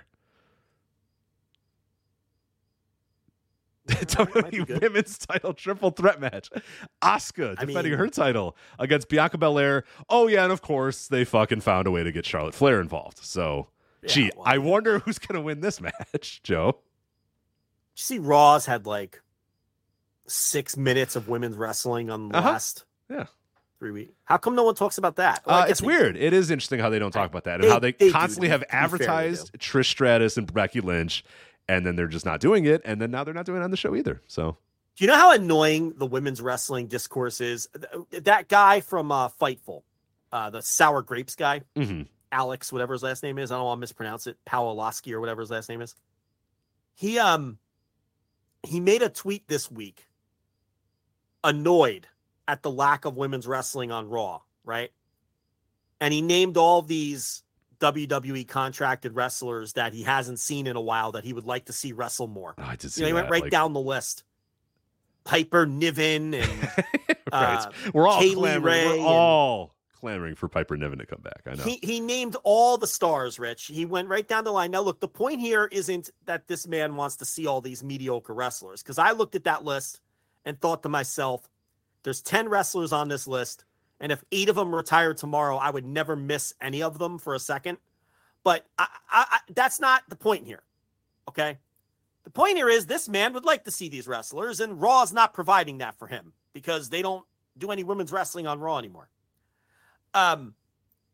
This, and to make his point, he quote tweeted a WWE tweet with this Maxine character who's with Otis. Yes, she's with Otis and Chad Gable. And she was doing the worm. And that was the only women's match on the show, apparently. So his point was, hey, look, you have all these women on the shelf, and all you're giving me is this goofball doing the worm, right? Which I have to say, if you want to see all those wrestlers he wants to see, I would be annoyed by that too, right? Right. Maxine doing the worm is the women's representation on the show. Yeah. This terrible wrestler doing the worm, doing a comedy gimmick. And, you know, this is how bad the women's wrestling discourse is now. This dude, the Alex Grapes guy, he got killed for that in the quote tweets and the replies. They're mad at him, Rich, because now it's all, well, you should make your point without burying Maxine, who's out there trying her best. Oh, yes. I forgot you would have to do that. Yes. That's true. I forget that's where criticism has gone, is that, well, hold on a minute. Criticism is fucking dead if that's how people are going to look at these things. Well, that's mean to Maxine, so you shouldn't be mean to Maxine. You should think about Maxine's why can't feelings. hold on now. Why can't I be mean to Maxine if I think Maxine sucks? Right. She's trying really hard, though. I don't care. She's on Monday Night Raw. And well, Joe, if you want, I have an article for you later in the pantheon of, well, you can't criticize because people are trying kind of hard. Don't, just you wait. I got an all-timer. Now. This is a women's wrestling advocate begging for more. And they got mad at him, not the company. It's just the most annoying, tiresome, exhausting discourse, regardless of the promotion. You may continue. All right. So, anything else on Asuka, Charlotte, and Bianca? Probably not. Who gives a shit? What's next? Brock Lesnar versus Cody Rhodes, the son of Dusty Rhodes, who was on the Mount Rushmore of sports entertainment. Yeah, Cody says he's putting an end to it. in Detroit. It's over. It's over. I hope. This sports entertainment feud is over. No, you can't say feud, right? This sports entertainment dispute. I don't know what their word is. over. Yeah, what's their word for? They don't really say. Rivalry? They just say this What do they ends say? on Sunday or whatever. I don't, this ends. Yeah, they don't really ever say a word there. they don't have a word for it. Yeah. No, these guys have good matches together. I'm sure it'll be fun. No, I'll be into that. Look, I have to watch this, so that's a match that I'll actually look forward to watching. Yeah, Brock matches are good. Cody matches are usually good. So Yeah. Should be fun. Yeah. Being fair. And then you have a tribal combat match in your main event here.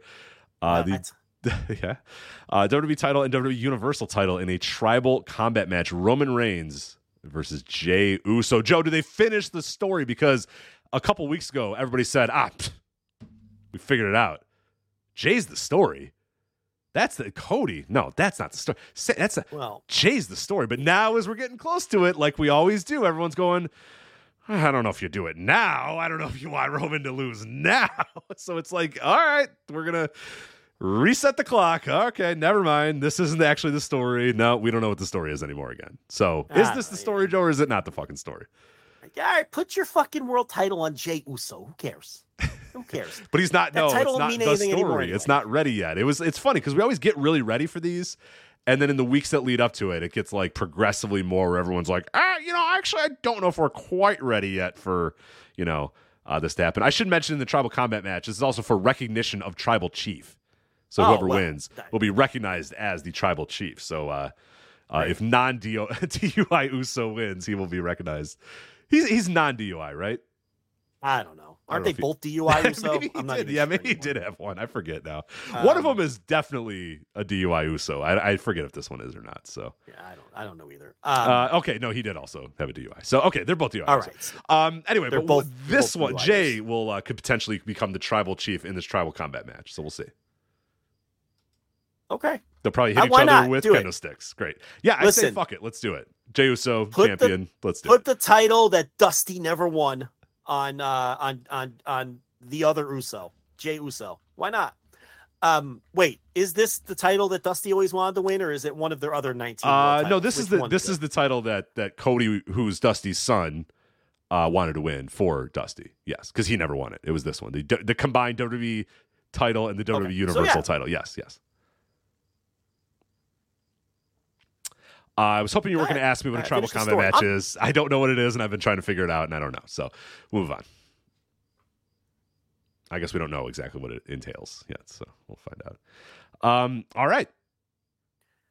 SummerSlam. Let's.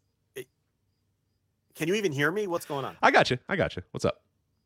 Oh, okay. Yeah, no. I don't know what was going on. I think it got funky there for a second, but yeah, let's just end this story so I never have to hear about it again. Yeah, great. Let's end Jey it right Uso. here. Let's just do it. Put it on Jey Uso, and that's that. No more bloodline. That would be nice to not have to hear about the bloodline anymore. And who cares? If Jay doesn't win this too, like what are we? I don't know. We're kicking that can down the road again, and like, oh well, not. No, Jay Rich, wasn't the these story. mutants are going to watch SmackDown Solo's no matter the what. story. It's like, okay, we'll move on to the next one. But they're going to get 2 million viewers, and who cares? Who gives a fuck? Yeah, eat at Arby's. These 2.5 million mutants are going to put on anyway. SmackDown next week. It doesn't make a difference. It doesn't matter. Yeah. They love this shit. You just have to be fucking. Jay will have to show up to SmackDown and recognize Roman as his tribal chief, and Jimmy will shiver in the corner. Paul will hold the titles, and we'll just and people will say, the story isn't really Jey Uso. It's Cody getting back to there at WrestleMania. Okay, so now we're back to that. Okay, great. All right, let's do that. Anyway, Summer Slam. You got to be. Arby is about it. It's just Joe, you are breaking up a little bit. Can you hear me now? We are having some problems here with Joe. I can. I can hear you. Yeah. Okay, you're good. Hear You're me. back. I'm back. I think we're all back. Okay, it was a little while there. You were on something about eat at Arby's, and I didn't hear what the hell you said. So now we go. He has departed. All right, we'll get Joe back on in a moment here. He has signed off briefly just to fix out his connection thing. So, all right, so that is there we go. That is the SummerSlam. There will be a preview up at voicesofwrestling.com from one Suit Williams coming up in the next couple of days, next couple of hours, hopefully. Be up pretty soon. Joe, you are back. Does everything sound good now, you think? You tell me. You sound good. All right. You were doing some Eat at Arby's rant. I don't know what you were talking about, but we can just... Nobody cares. Nobody cares. Myself included. All right. The Great American Bash, the NXT Premium Live event. Now, Joe, you went in person to the HEB Center at Cedar Park in Austin, Texas. What was it like being there live for a NXT PLE?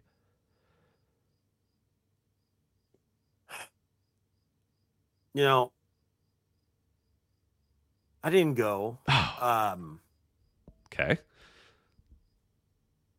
I knew I shouldn't have watched this show. I told you not to. For the record, full disclosure, everybody, I told Joe, do not watch NXT. I will watch it for you. You watch too much shit. There's a lot of shit that you watch that I don't watch. You don't have to watch NXT this week. I will watch NXT for you. I'm already halfway through the show. Don't watch it. I'll watch it. And you watched it anyway. It's you didn't have to do this. It this. just gives me... I have like this crisis. I don't understand. Like, I watched this show and it was terrible, up and down, like irredeemably bad show. And then I look on the cage match, and cage match could be a little wacky. I think for sure, especially WWE wise, it has been particularly wacky lately. Rich, I watched this Carmelo Hayes Ilya Dragunov match. Okay, yeah. And it was aggressively fine, to use an overused term. Good little main event. Good little main event. I went like 3 stars on it. It had perfectly fine work with all of the usual bullshit that's attached to a WWE match, but especially a WWE main event, in that it was completely and totally built around Carmelo Hayes and Trick Williams. And none of the work in the match mattered until Ilya Dragunov accidentally smashed into Trick Williams. And then they went right to the finish. And there was a spot late in the match where they did the patented, let's stop the match and have 2 guys talk to each other, when Trick Williams grabbed the title and went over to Hayes and was saying, this is what you're fighting for. Don't lose sight. Right. This is what we're fighting for. It's just all the tropey bullshit that comes with these WWE matches, especially NXT. Then Hayes wins, and the last 15 to 20 seconds of the broadcast was Ilya Dragunov making these annoying fucking faces, and Trick Williams and Carmelo Hayes making annoying fucking faces, and the camera switching back and forth between the faces, yeah, to the faces that they're making. Go watch if you think I'm lying. Oh no, it happened, yeah. These fucking faces that Dragunov is making. And I'm just like, this is such shit. This isn't pro wrestling. It just isn't even wrestling. And then I go on the cage match. And at the time that I'd looked, this match was sitting at 9.4. It now sits a little lower. It's one of the best matches of all time. 9.17. You're telling me that 250 people think that this bullshit, run-of-the-mill, NXT melodrama garbage, which is what it was, is in the same pantheon as the greatest all-Japan matches of all time from the 90s and the great New Japan G1 matches from the 2010s and all of the other greatest matches of all time. And this is a 9.4 pro wrestling match. Rich, if this is this is what I'm talking about, where I'm having a crisis, because I feel like I no longer understand pro wrestling. I really feel that way. when a match like this people think is great. But do Not people just you a few trust? scant people. Do people that you trust think that this match was great? I don't know, Rich. There's 250 people who rated But they're this fucking cage thing. match idiot. The cage match. We know what cage match is now, especially Do with we? WWE stuff. We do. Oh, it's the children are the problem? Is that what's happening? No, that's my concern. Maybe we're the ones out of touch, Rich. Yeah, Maybe but this no, is great most now. people I don't know, most people I know that watched that and reviewed it, and people that I care to listen to and talk about, all kind of had the same thought of like, this is okay, but that wasn't that great. Yeah, it was fine. Most people say, hey, the closing stretch was pretty good, but everything else is pretty boring at the beginning. A lot of people thought MJF and Adam Cole eating spicy food was funny too, Rich. They I'm did. concerned. Rich, I am concerned. Because I don't want to be that guy. This is the crisis I'm having. Maybe all this shit is good. Maybe I'm the one. I don't get it anymore, Rich. I don't get it. Rich, I watched Tiffany Stratton. This match was so. Don't tell me, what does this match have on Cage Match? This might throw me for into a rage. Listen, I watched Tiffany Stratton wrestle the most annoying pro wrestler on the face of the fucking earth. There is Thea Hale. Let me be clear to the audience. There is not a single pro wrestler to ever grace a ring that I hate more than her. She is the most off-putting and annoying pro wrestler to ever step foot between the ropes. Ever. In the history of pro wrestling. Okay? And she's everything that this company is and wants, which is what's also depressing. I watched this match between these two, and they fucking stink. Make no mistake about it. I think Stratton's okay. I see something in her. Like not on this night. Not on. Well, I don't know if this is fully her fault on this night.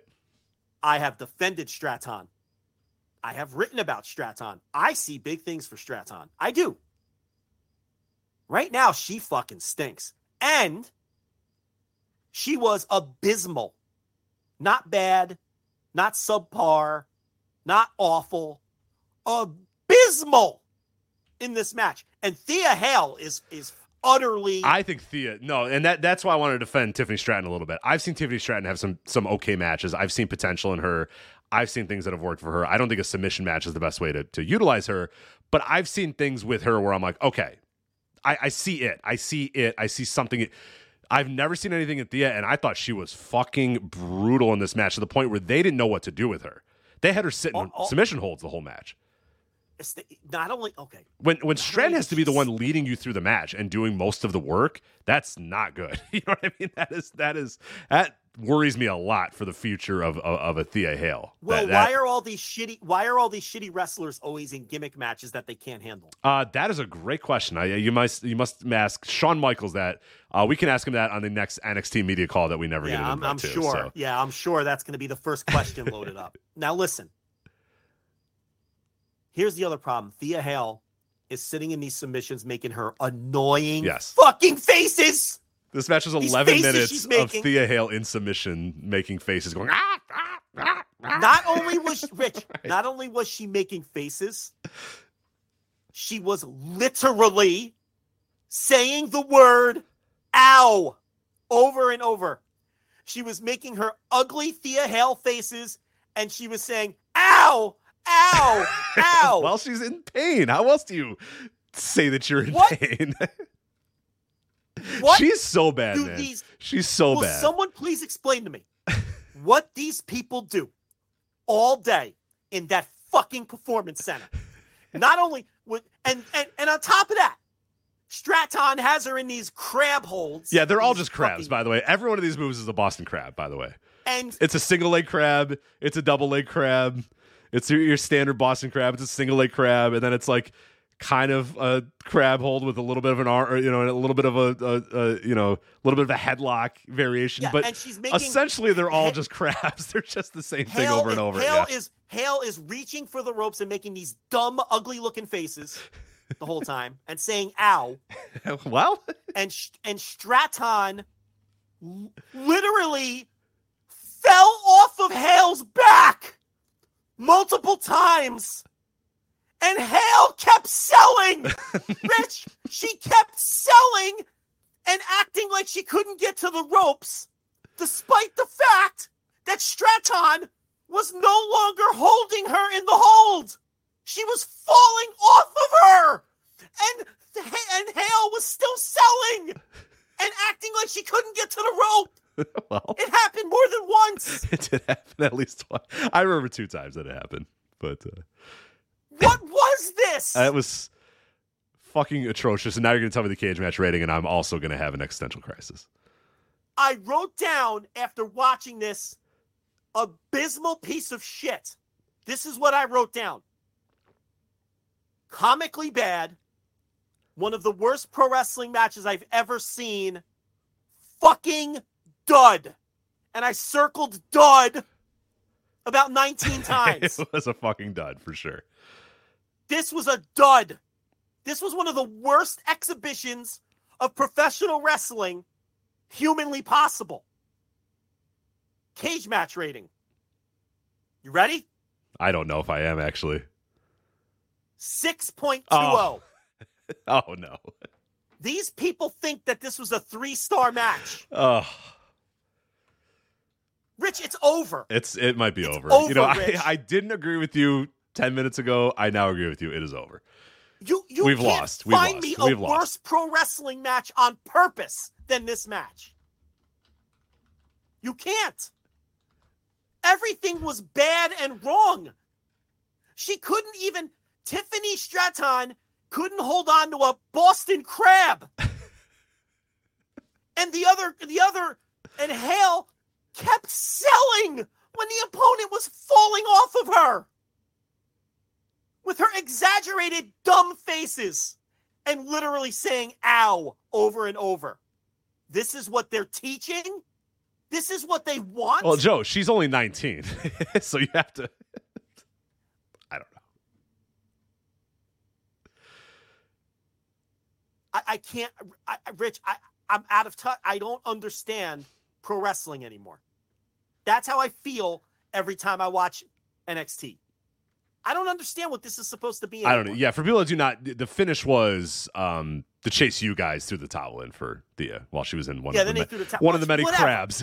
After the 7th crab was like, all right, this is enough. We've had enough here. We're throwing the towel. Thank God. I had enough, and I would have liked to have thrown the towel. I'm so glad Duke Hudson match. threw in the towel there because we needed that. I think Chase threw it, but whatever. Cares? Regardless, who cares? Somebody threw the fucking towel. Thank God. You know, everyone buried the Baron Corbin Gable Stevenson match. I thought that this match was 1,000 times worse. I would agree. That was going to be my hot take later in the night. Is that I thought that this match was much, much worse, and given a lot more time. Corbin Stevenson wasn't good, but it was also just fine. Everyone was like, Joe, you have to see this Baron Corbin Gable Stevenson. Yeah, it wasn't that match. bad. It wasn't a disaster like I thought. I didn't like it, but at the same time, how do you not think that Stratton Hale wasn't eons worse than that? Corbin Stevenson was just Corbin beating up Stevenson. Right, it was the wrong match to have for that guy. We're going to get to that. It was the absolute worst possible way that you can debut Gable Stevenson. The worst possible way you could ever debut this guy is have him come out, and the guy is a fucking charisma void. I talked about that again. I don't know that you're going to... I mean, Kurt Angle, in his earliest pro wrestling days, people will say, oh, he found his personality later. Go watch those matches. He's got something. He's got some sort of modicum of a personality. Was it to the level that we all thought, or what he would become later? Absolutely not. He became... He lived this business. He became a pro wrestler through and through, and became just one of the greatest wrestlers of all time. I don't know that everybody assumed that was going to happen after Survivor Series 1999 or whatever when he made his debut. But with that said, Gable Stevenson has no fucking... I mean, he comes out, he like slowly lifts his hands in the air, like, yeah, and the crowd's like, yeah, okay, cool. And then, okay, the layout of the match, fucking horrific. So you have Gable Stevenson out here. This is his debut. You have him in the ring with Baron Corbin, who is a foot taller than him. And I'm not one of Vince McMahon's guy. I don't believe in the Vince McMahon edict that tall is strong and tall people are inherently going to be tougher than that's stupid shit, especially when you have a decorated champion gold medalist amateur wrestler there. It's fine but the optics of it are just, it's kind of weird, right? Like, like it's Baron Corbin, this guy who's a foot taller than Gable Steveson. And you're like, oh, shit, man, that other guy looks a lot more menacing than Gable Steveson does. And that's the gold medalist guy. Okay, whatever. The bell's going to ring and Gable's going to prove that, who gives a shit? I'm going to take this guy down. I'm one of the most decorated wrestlers ever. I'm going to beat the fuck out of this guy. Instead, they have him sell for Baron Corbin for 5 minutes. What are you doing? Why would you think that if you're not gonna debut this guy against a small guy that's gonna make him look menacing and he throws the guy around and does this stuff, then have him debut against a guy that's taller than him and have him throw him around and do like the Gable Steveson thing. It shouldn't be that hard. The Gable Steveson thing is the guy throws around people and shows what he can do. What he did in the post match here, throws guys around, looks physically imposing with and then that's it. Like that I don't understand why we needed to have this guy. We need to see how he can sell. Not yet. We don't need to see how he can sell yet. For while you just got this guy, while he just started, go out there and fucking wreck shop, beat people up, throw people around, show something. I mean, it's fucking pro wrestling. It's a work. You can work this. What are you doing? Why are you having him sell for Baron Corbin? What are we doing? I completely agree. The layout was awful. The execution was fine. I mean, I look, here's my question, though. You do the double count out, whatever. Steveson gets the better of Corbin and gets his heat back, right? Like at the end, he throws him through, what was it, the table or whatever the fuck he threw him through. Oh, he threw him through the barricade, Joe. Drink. Yeah. Somebody went through the barricade and a WWE PLE. Yeah, somebody went through a barricade. Drink. So it's a double count out, and the point is for Steveson to leave looking better at the end of the day, right? Right. Well, then why not just have him win the fucking match? Yeah. We got to protect Baron Corbin in the year 2023. Why is he in NXT then, Baron Corbin, if he's not here to put guys over? What are we doing? Why can't, if the idea is for Steveson to look good at the end of the day, why doesn't he just win the match? Cage match rating, Rich. 2.44. Oh. So, again, I can't get into the mind of someone who thinks this was worse than Stratton and Thea Hale. It will never make sense to me. I can't wrap my head around it. No, it was brutal. It was brutal, but no, it wasn't. No, it was certainly not. How about the weapons? Well, hold on a minute. Match. I gotta you said criticism is dead, Joe? Yeah. I disagree. Criticism is not dead. The fine folks, because we're going to criticize this piece. From CageSideSeats.com, Rude fans tarnish Gable Stevenson's pro wrestling debut. Yeah, because they chanted for Corbin, which, that's the old thing. Like, these pesky fans aren't reacting right. Got to get back to that Thunderdome, man. Got to get back to that Thunderdome where these pesky fans won't do that anymore. Yeah. It's the fans' fault. It's never the promotion's fault that they're not telling the right story. It's the fans' fault, always. Right. That this guy comes out, he has no charisma. They've done nothing with this guy, and he's in a match with Baron Corbin, and the fans have just decided, you know what, screw this guy. And also, guess what they did? When they brought in Kurt Angle, this is a very famous story as well. They brought in Kurt Angle. They played a bunch of videos before he debuted of him talking about the 3 eyes and talking about his accomplishments as a gold medalist or whatever. And they kind of got a sense. They listened to the crowd a little bit, and the crowd was like, this guy kind of seems like a fucking prick. Or this guy, this guy looks like a fucking dick. Screw this guy. And the famous story, I believe this is correct, and somebody can, correct me if I'm wrong, and I'm sure they will, that before he hit the ring to face Meat, or I don't know if he was Meat or Sean Stasiak at this time, I forget, that Vince McMahon was convinced, no, they're going to cheer you, Kurt. And Kurt was saying, they're not going to cheer me. If they don't cheer me, I'm going to pivot and I'm just going to be a bad guy. And Vince was considered, no, you're a gold medalist, you're an Olympian, they're not going to boo you. Kurt thinking, they're going to think I'm a fucking prick because look at me.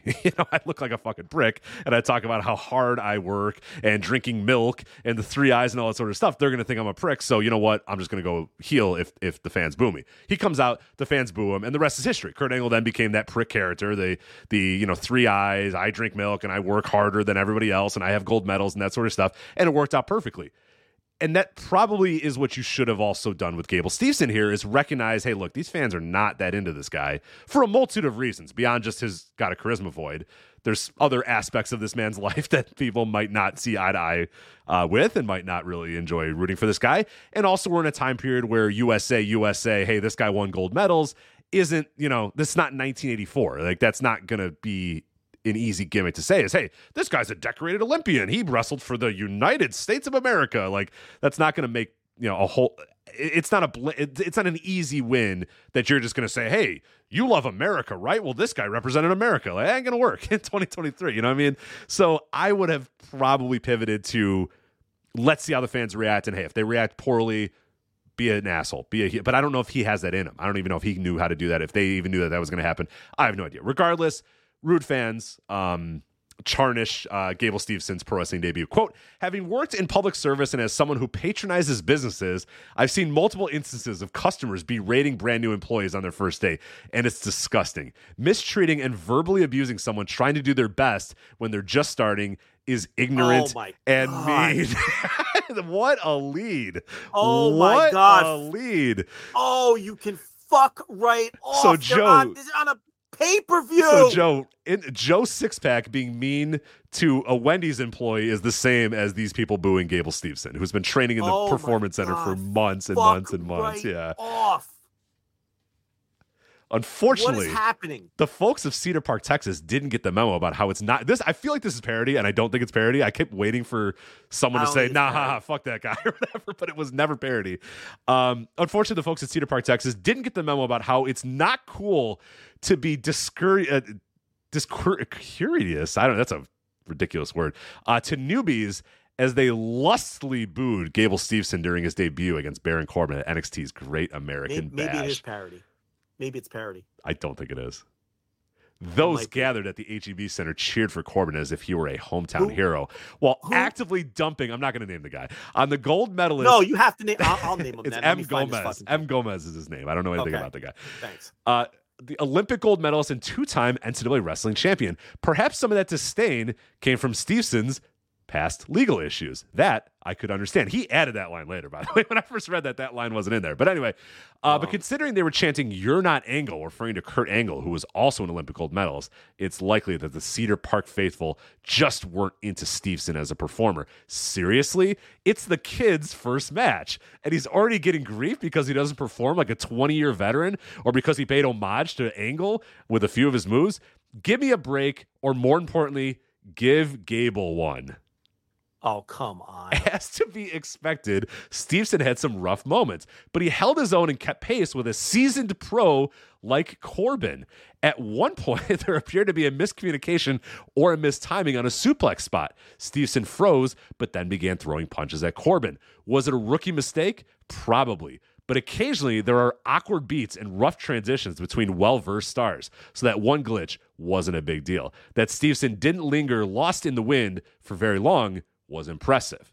Well, except to those heckling fans. The finish was a draw as both men were counted out of the ring, resulting in chants of bullshit from the audience, though the ensuing post-match brawl between Corbin and Steveson got them cheering again. Still, it wasn't enough to make up for the rude reception given to the highly touted rookie. From what I saw, Steveson will be fine once he gets more in-ring time, and he'll likely be better off as a heel at some point. But for now, he'll have to grin and bear it, as he'll probably face hostility in the future from people who must have been flawless employees during their first days at a new job.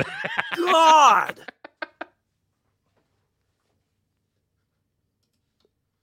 Now, if that's parody, brilliant.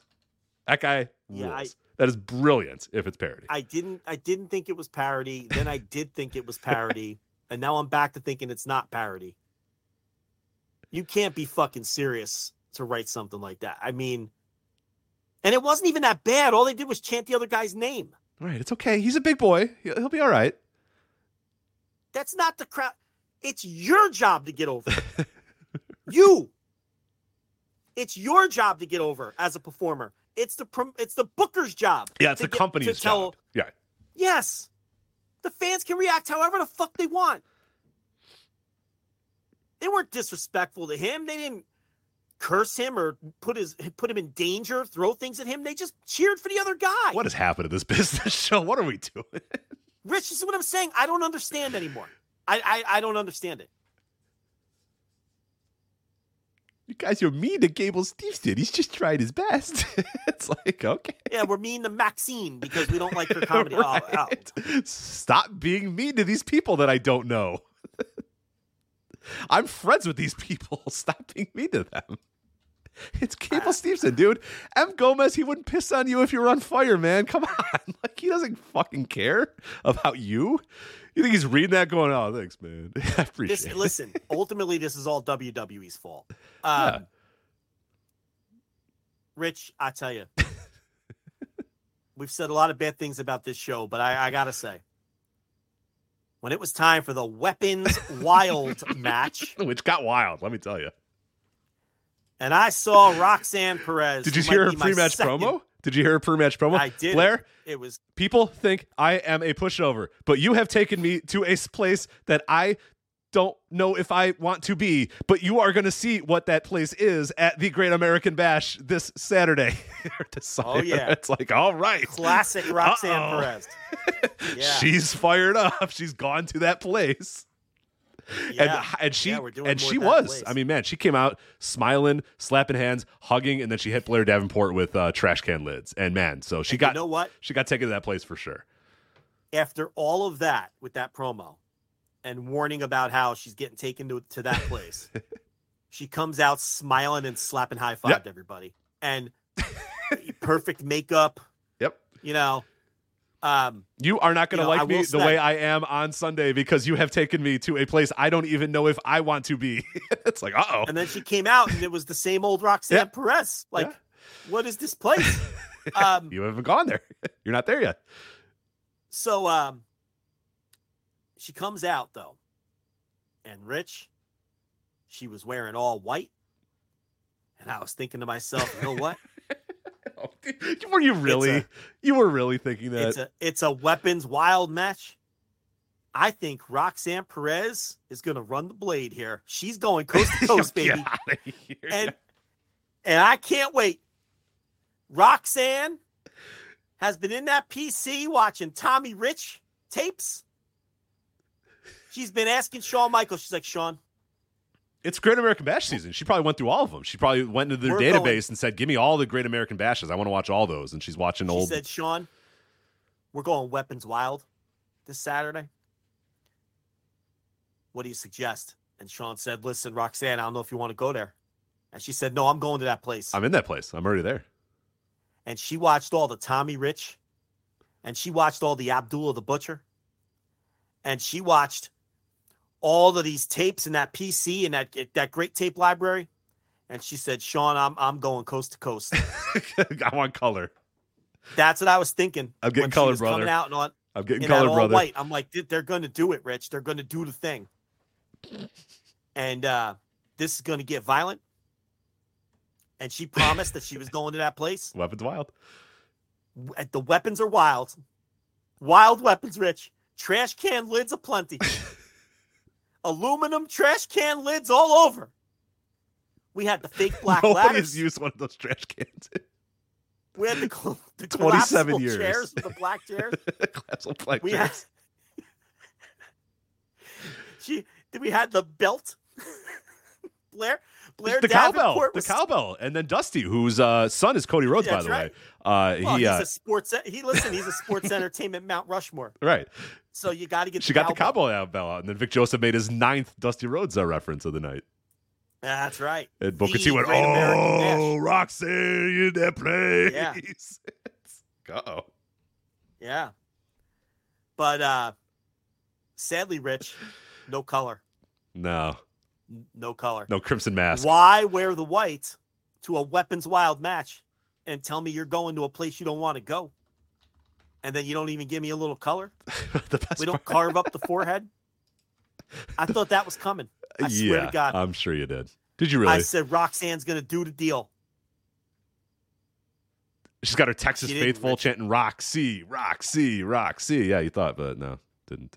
The Texas faithful, her family sitting at ringside. I thought Blair.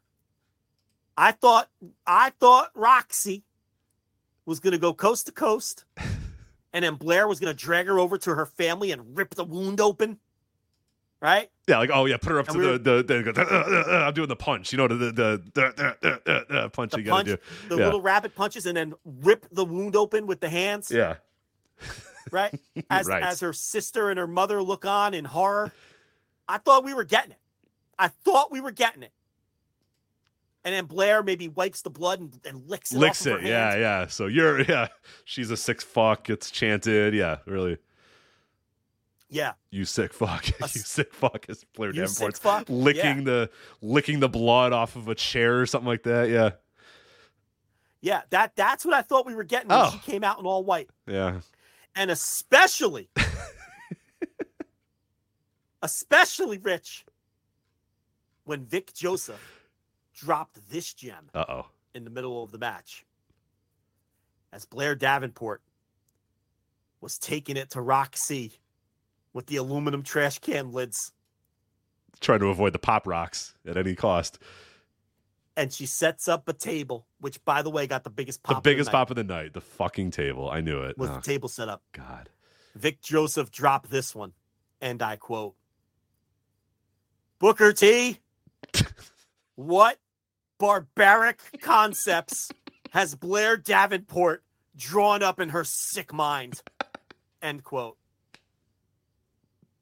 And I have to be honest, I was thinking the same thing. This Weapons Wild match was out of control, Rich. Chairs. Trash can lids. A table. Did you say chairs yet? You did, right? The black collapsible fake chairs. Okay. Trash can lids. I'm looking at my notes here. Trash can lids, chairs. You got both those, right?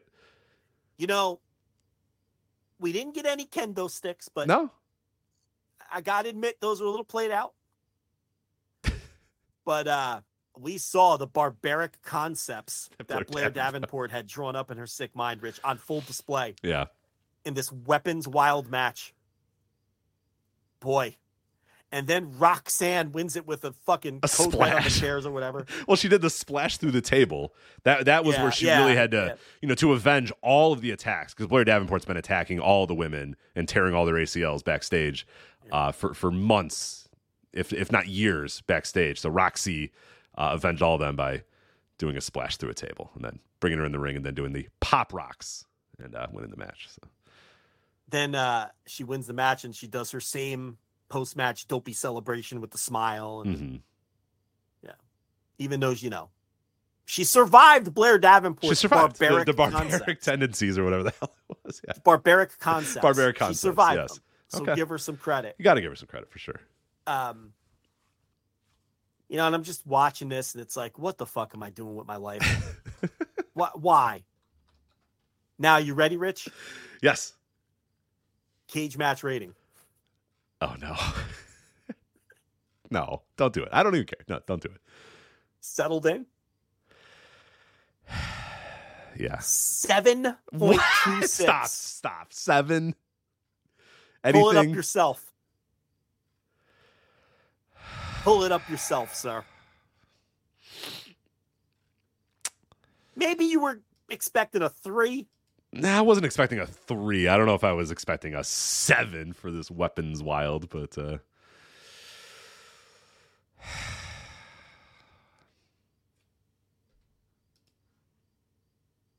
we have people in the comments of the match complaining that it's only at a 7. Yeah, not high enough. I am confused about how this match is only 7. A good match. I like the way the match was structured. I liked Blair beating up Roxanne in front of her family. Pop rocks on chairs was a cool ending. I thought the match, oh God, I thought the match needed at least 3 to 5 more minutes. Oh yeah, that's what it needed.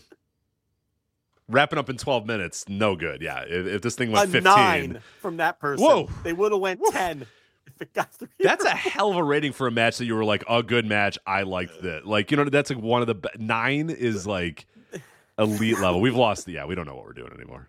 It's over, Rich. It's over. We've lost the plot. Future of wrestling. We've lost the plot. Accept it. Cage match was fun while it lasted, but it's over now too. All right, quickly here, since we're out of time here. The family defeated Gallus to become the new NXT tag team. Oh my God! How champions. much of a raw ass 2-star match was that? That was real raw.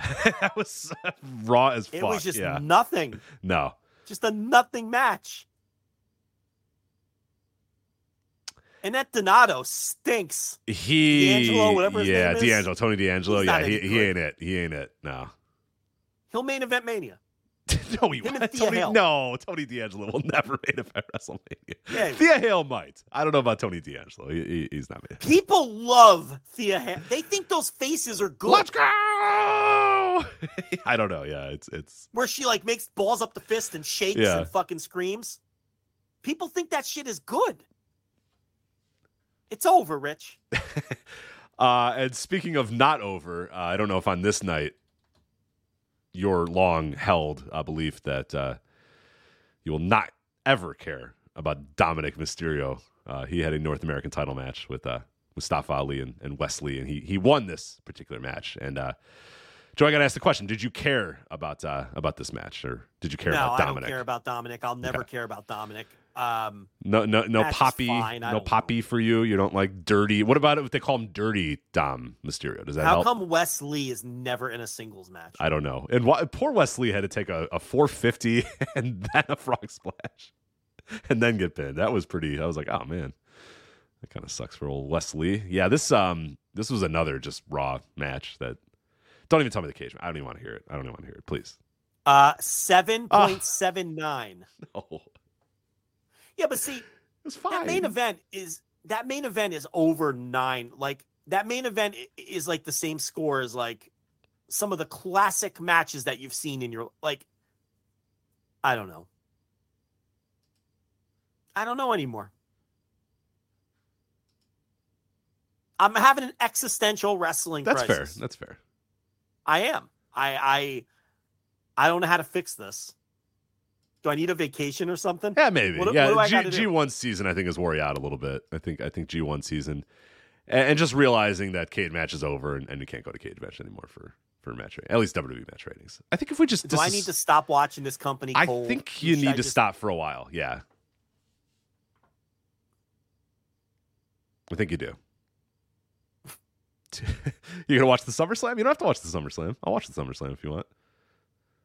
You want to start with the SummerSlam? You don't watch it. I do. No, I'm gonna watch it. We got to skip a B level. We got to skip a B level show.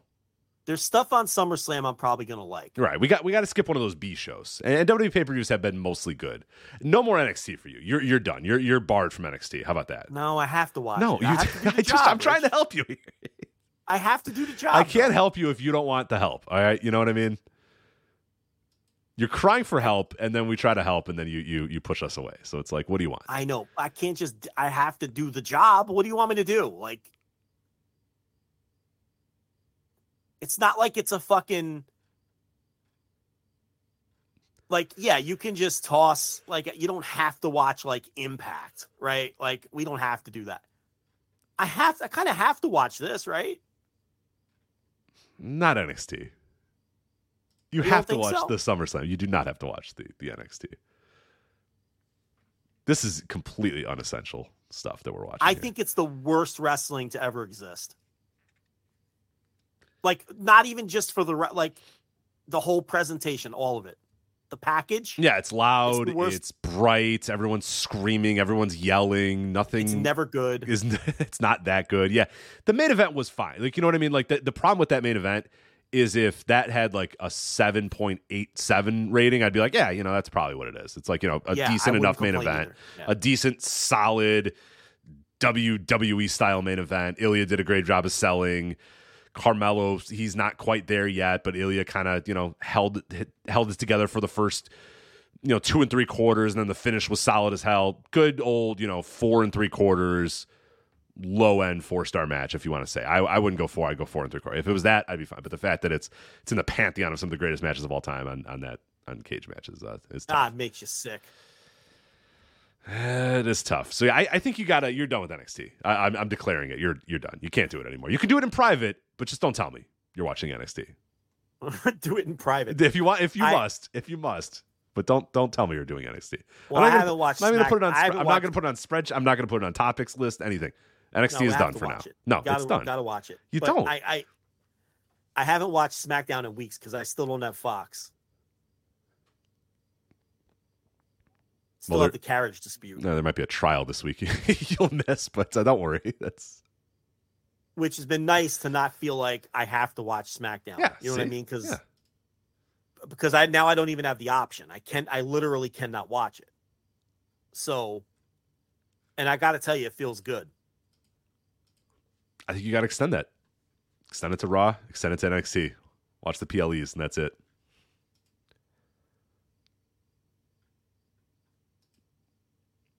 You got to watch Dynamite. I think the Dynamite 200 is going to help. Dynamite, I heard, was good. Very good show. Very good show. I think that'll restore some faith. Go watch some Continental. Watch some Dynamite. I will do that. You'll be okay. You'll be okay. We are not, for people that are, we are not doing it. It's Reaction Live for SummerSlam. I'm not going to be around, and I don't want to do that anyway. So that's fine.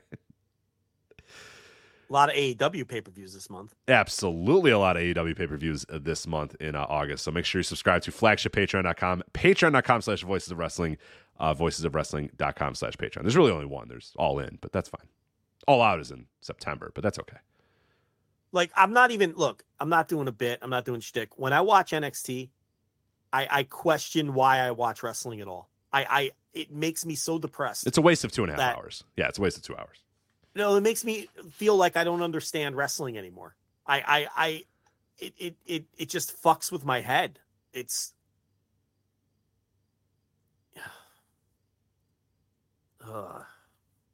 you got to stop. You don't have to watch this. You don't. You do not. I got to sit down and watch this CMLL, right? Yeah, do that. Watch Dynamite 200. You'll be good. You'll be back. You'll be back at it next week. I'm positive of it. Because then the problem is some little thing will happen on something else, and then I go on a fucking rampage. You're gonna get Brock. Brock's gonna throw around Cody. It'll be fine. You'll have a new tribal chief potentially. Okay, that might not help. Anyway, that's it. So just skip NXT, and we will never put it on ever again. This might be the end of NXT on this very show. But that is it for this particular episode of the Flagship Podcast. Again, flagshippatreon.com, patreon.com/Voices of Wrestling, voicesofwrestling.com/Patreon for all of our bonus audio. Sorry, I just had a cough there. The worst possible time. All in instant reaction coming up later this month. You are getting that. You are also getting bonus audio on the G1, daily G1 audio. Thursday, Dynamite reviews. Every single Thursday, a review of AEW Dynamite. You're getting written content. I wrote about the August 1 warning, the Tino Ortiz return to Impact Wrestling, the August 1 warning, all about that. If you don't remember that, we are in the 10-year anniversary of that, which made me feel very, very old. The 10-year anniversary of August 1 warning, which I'm sure we talked about on this very show and made fun of at length. I also did a written piece about Collision, as I mentioned. A lot of other stuff available there at flagshippatreon.com.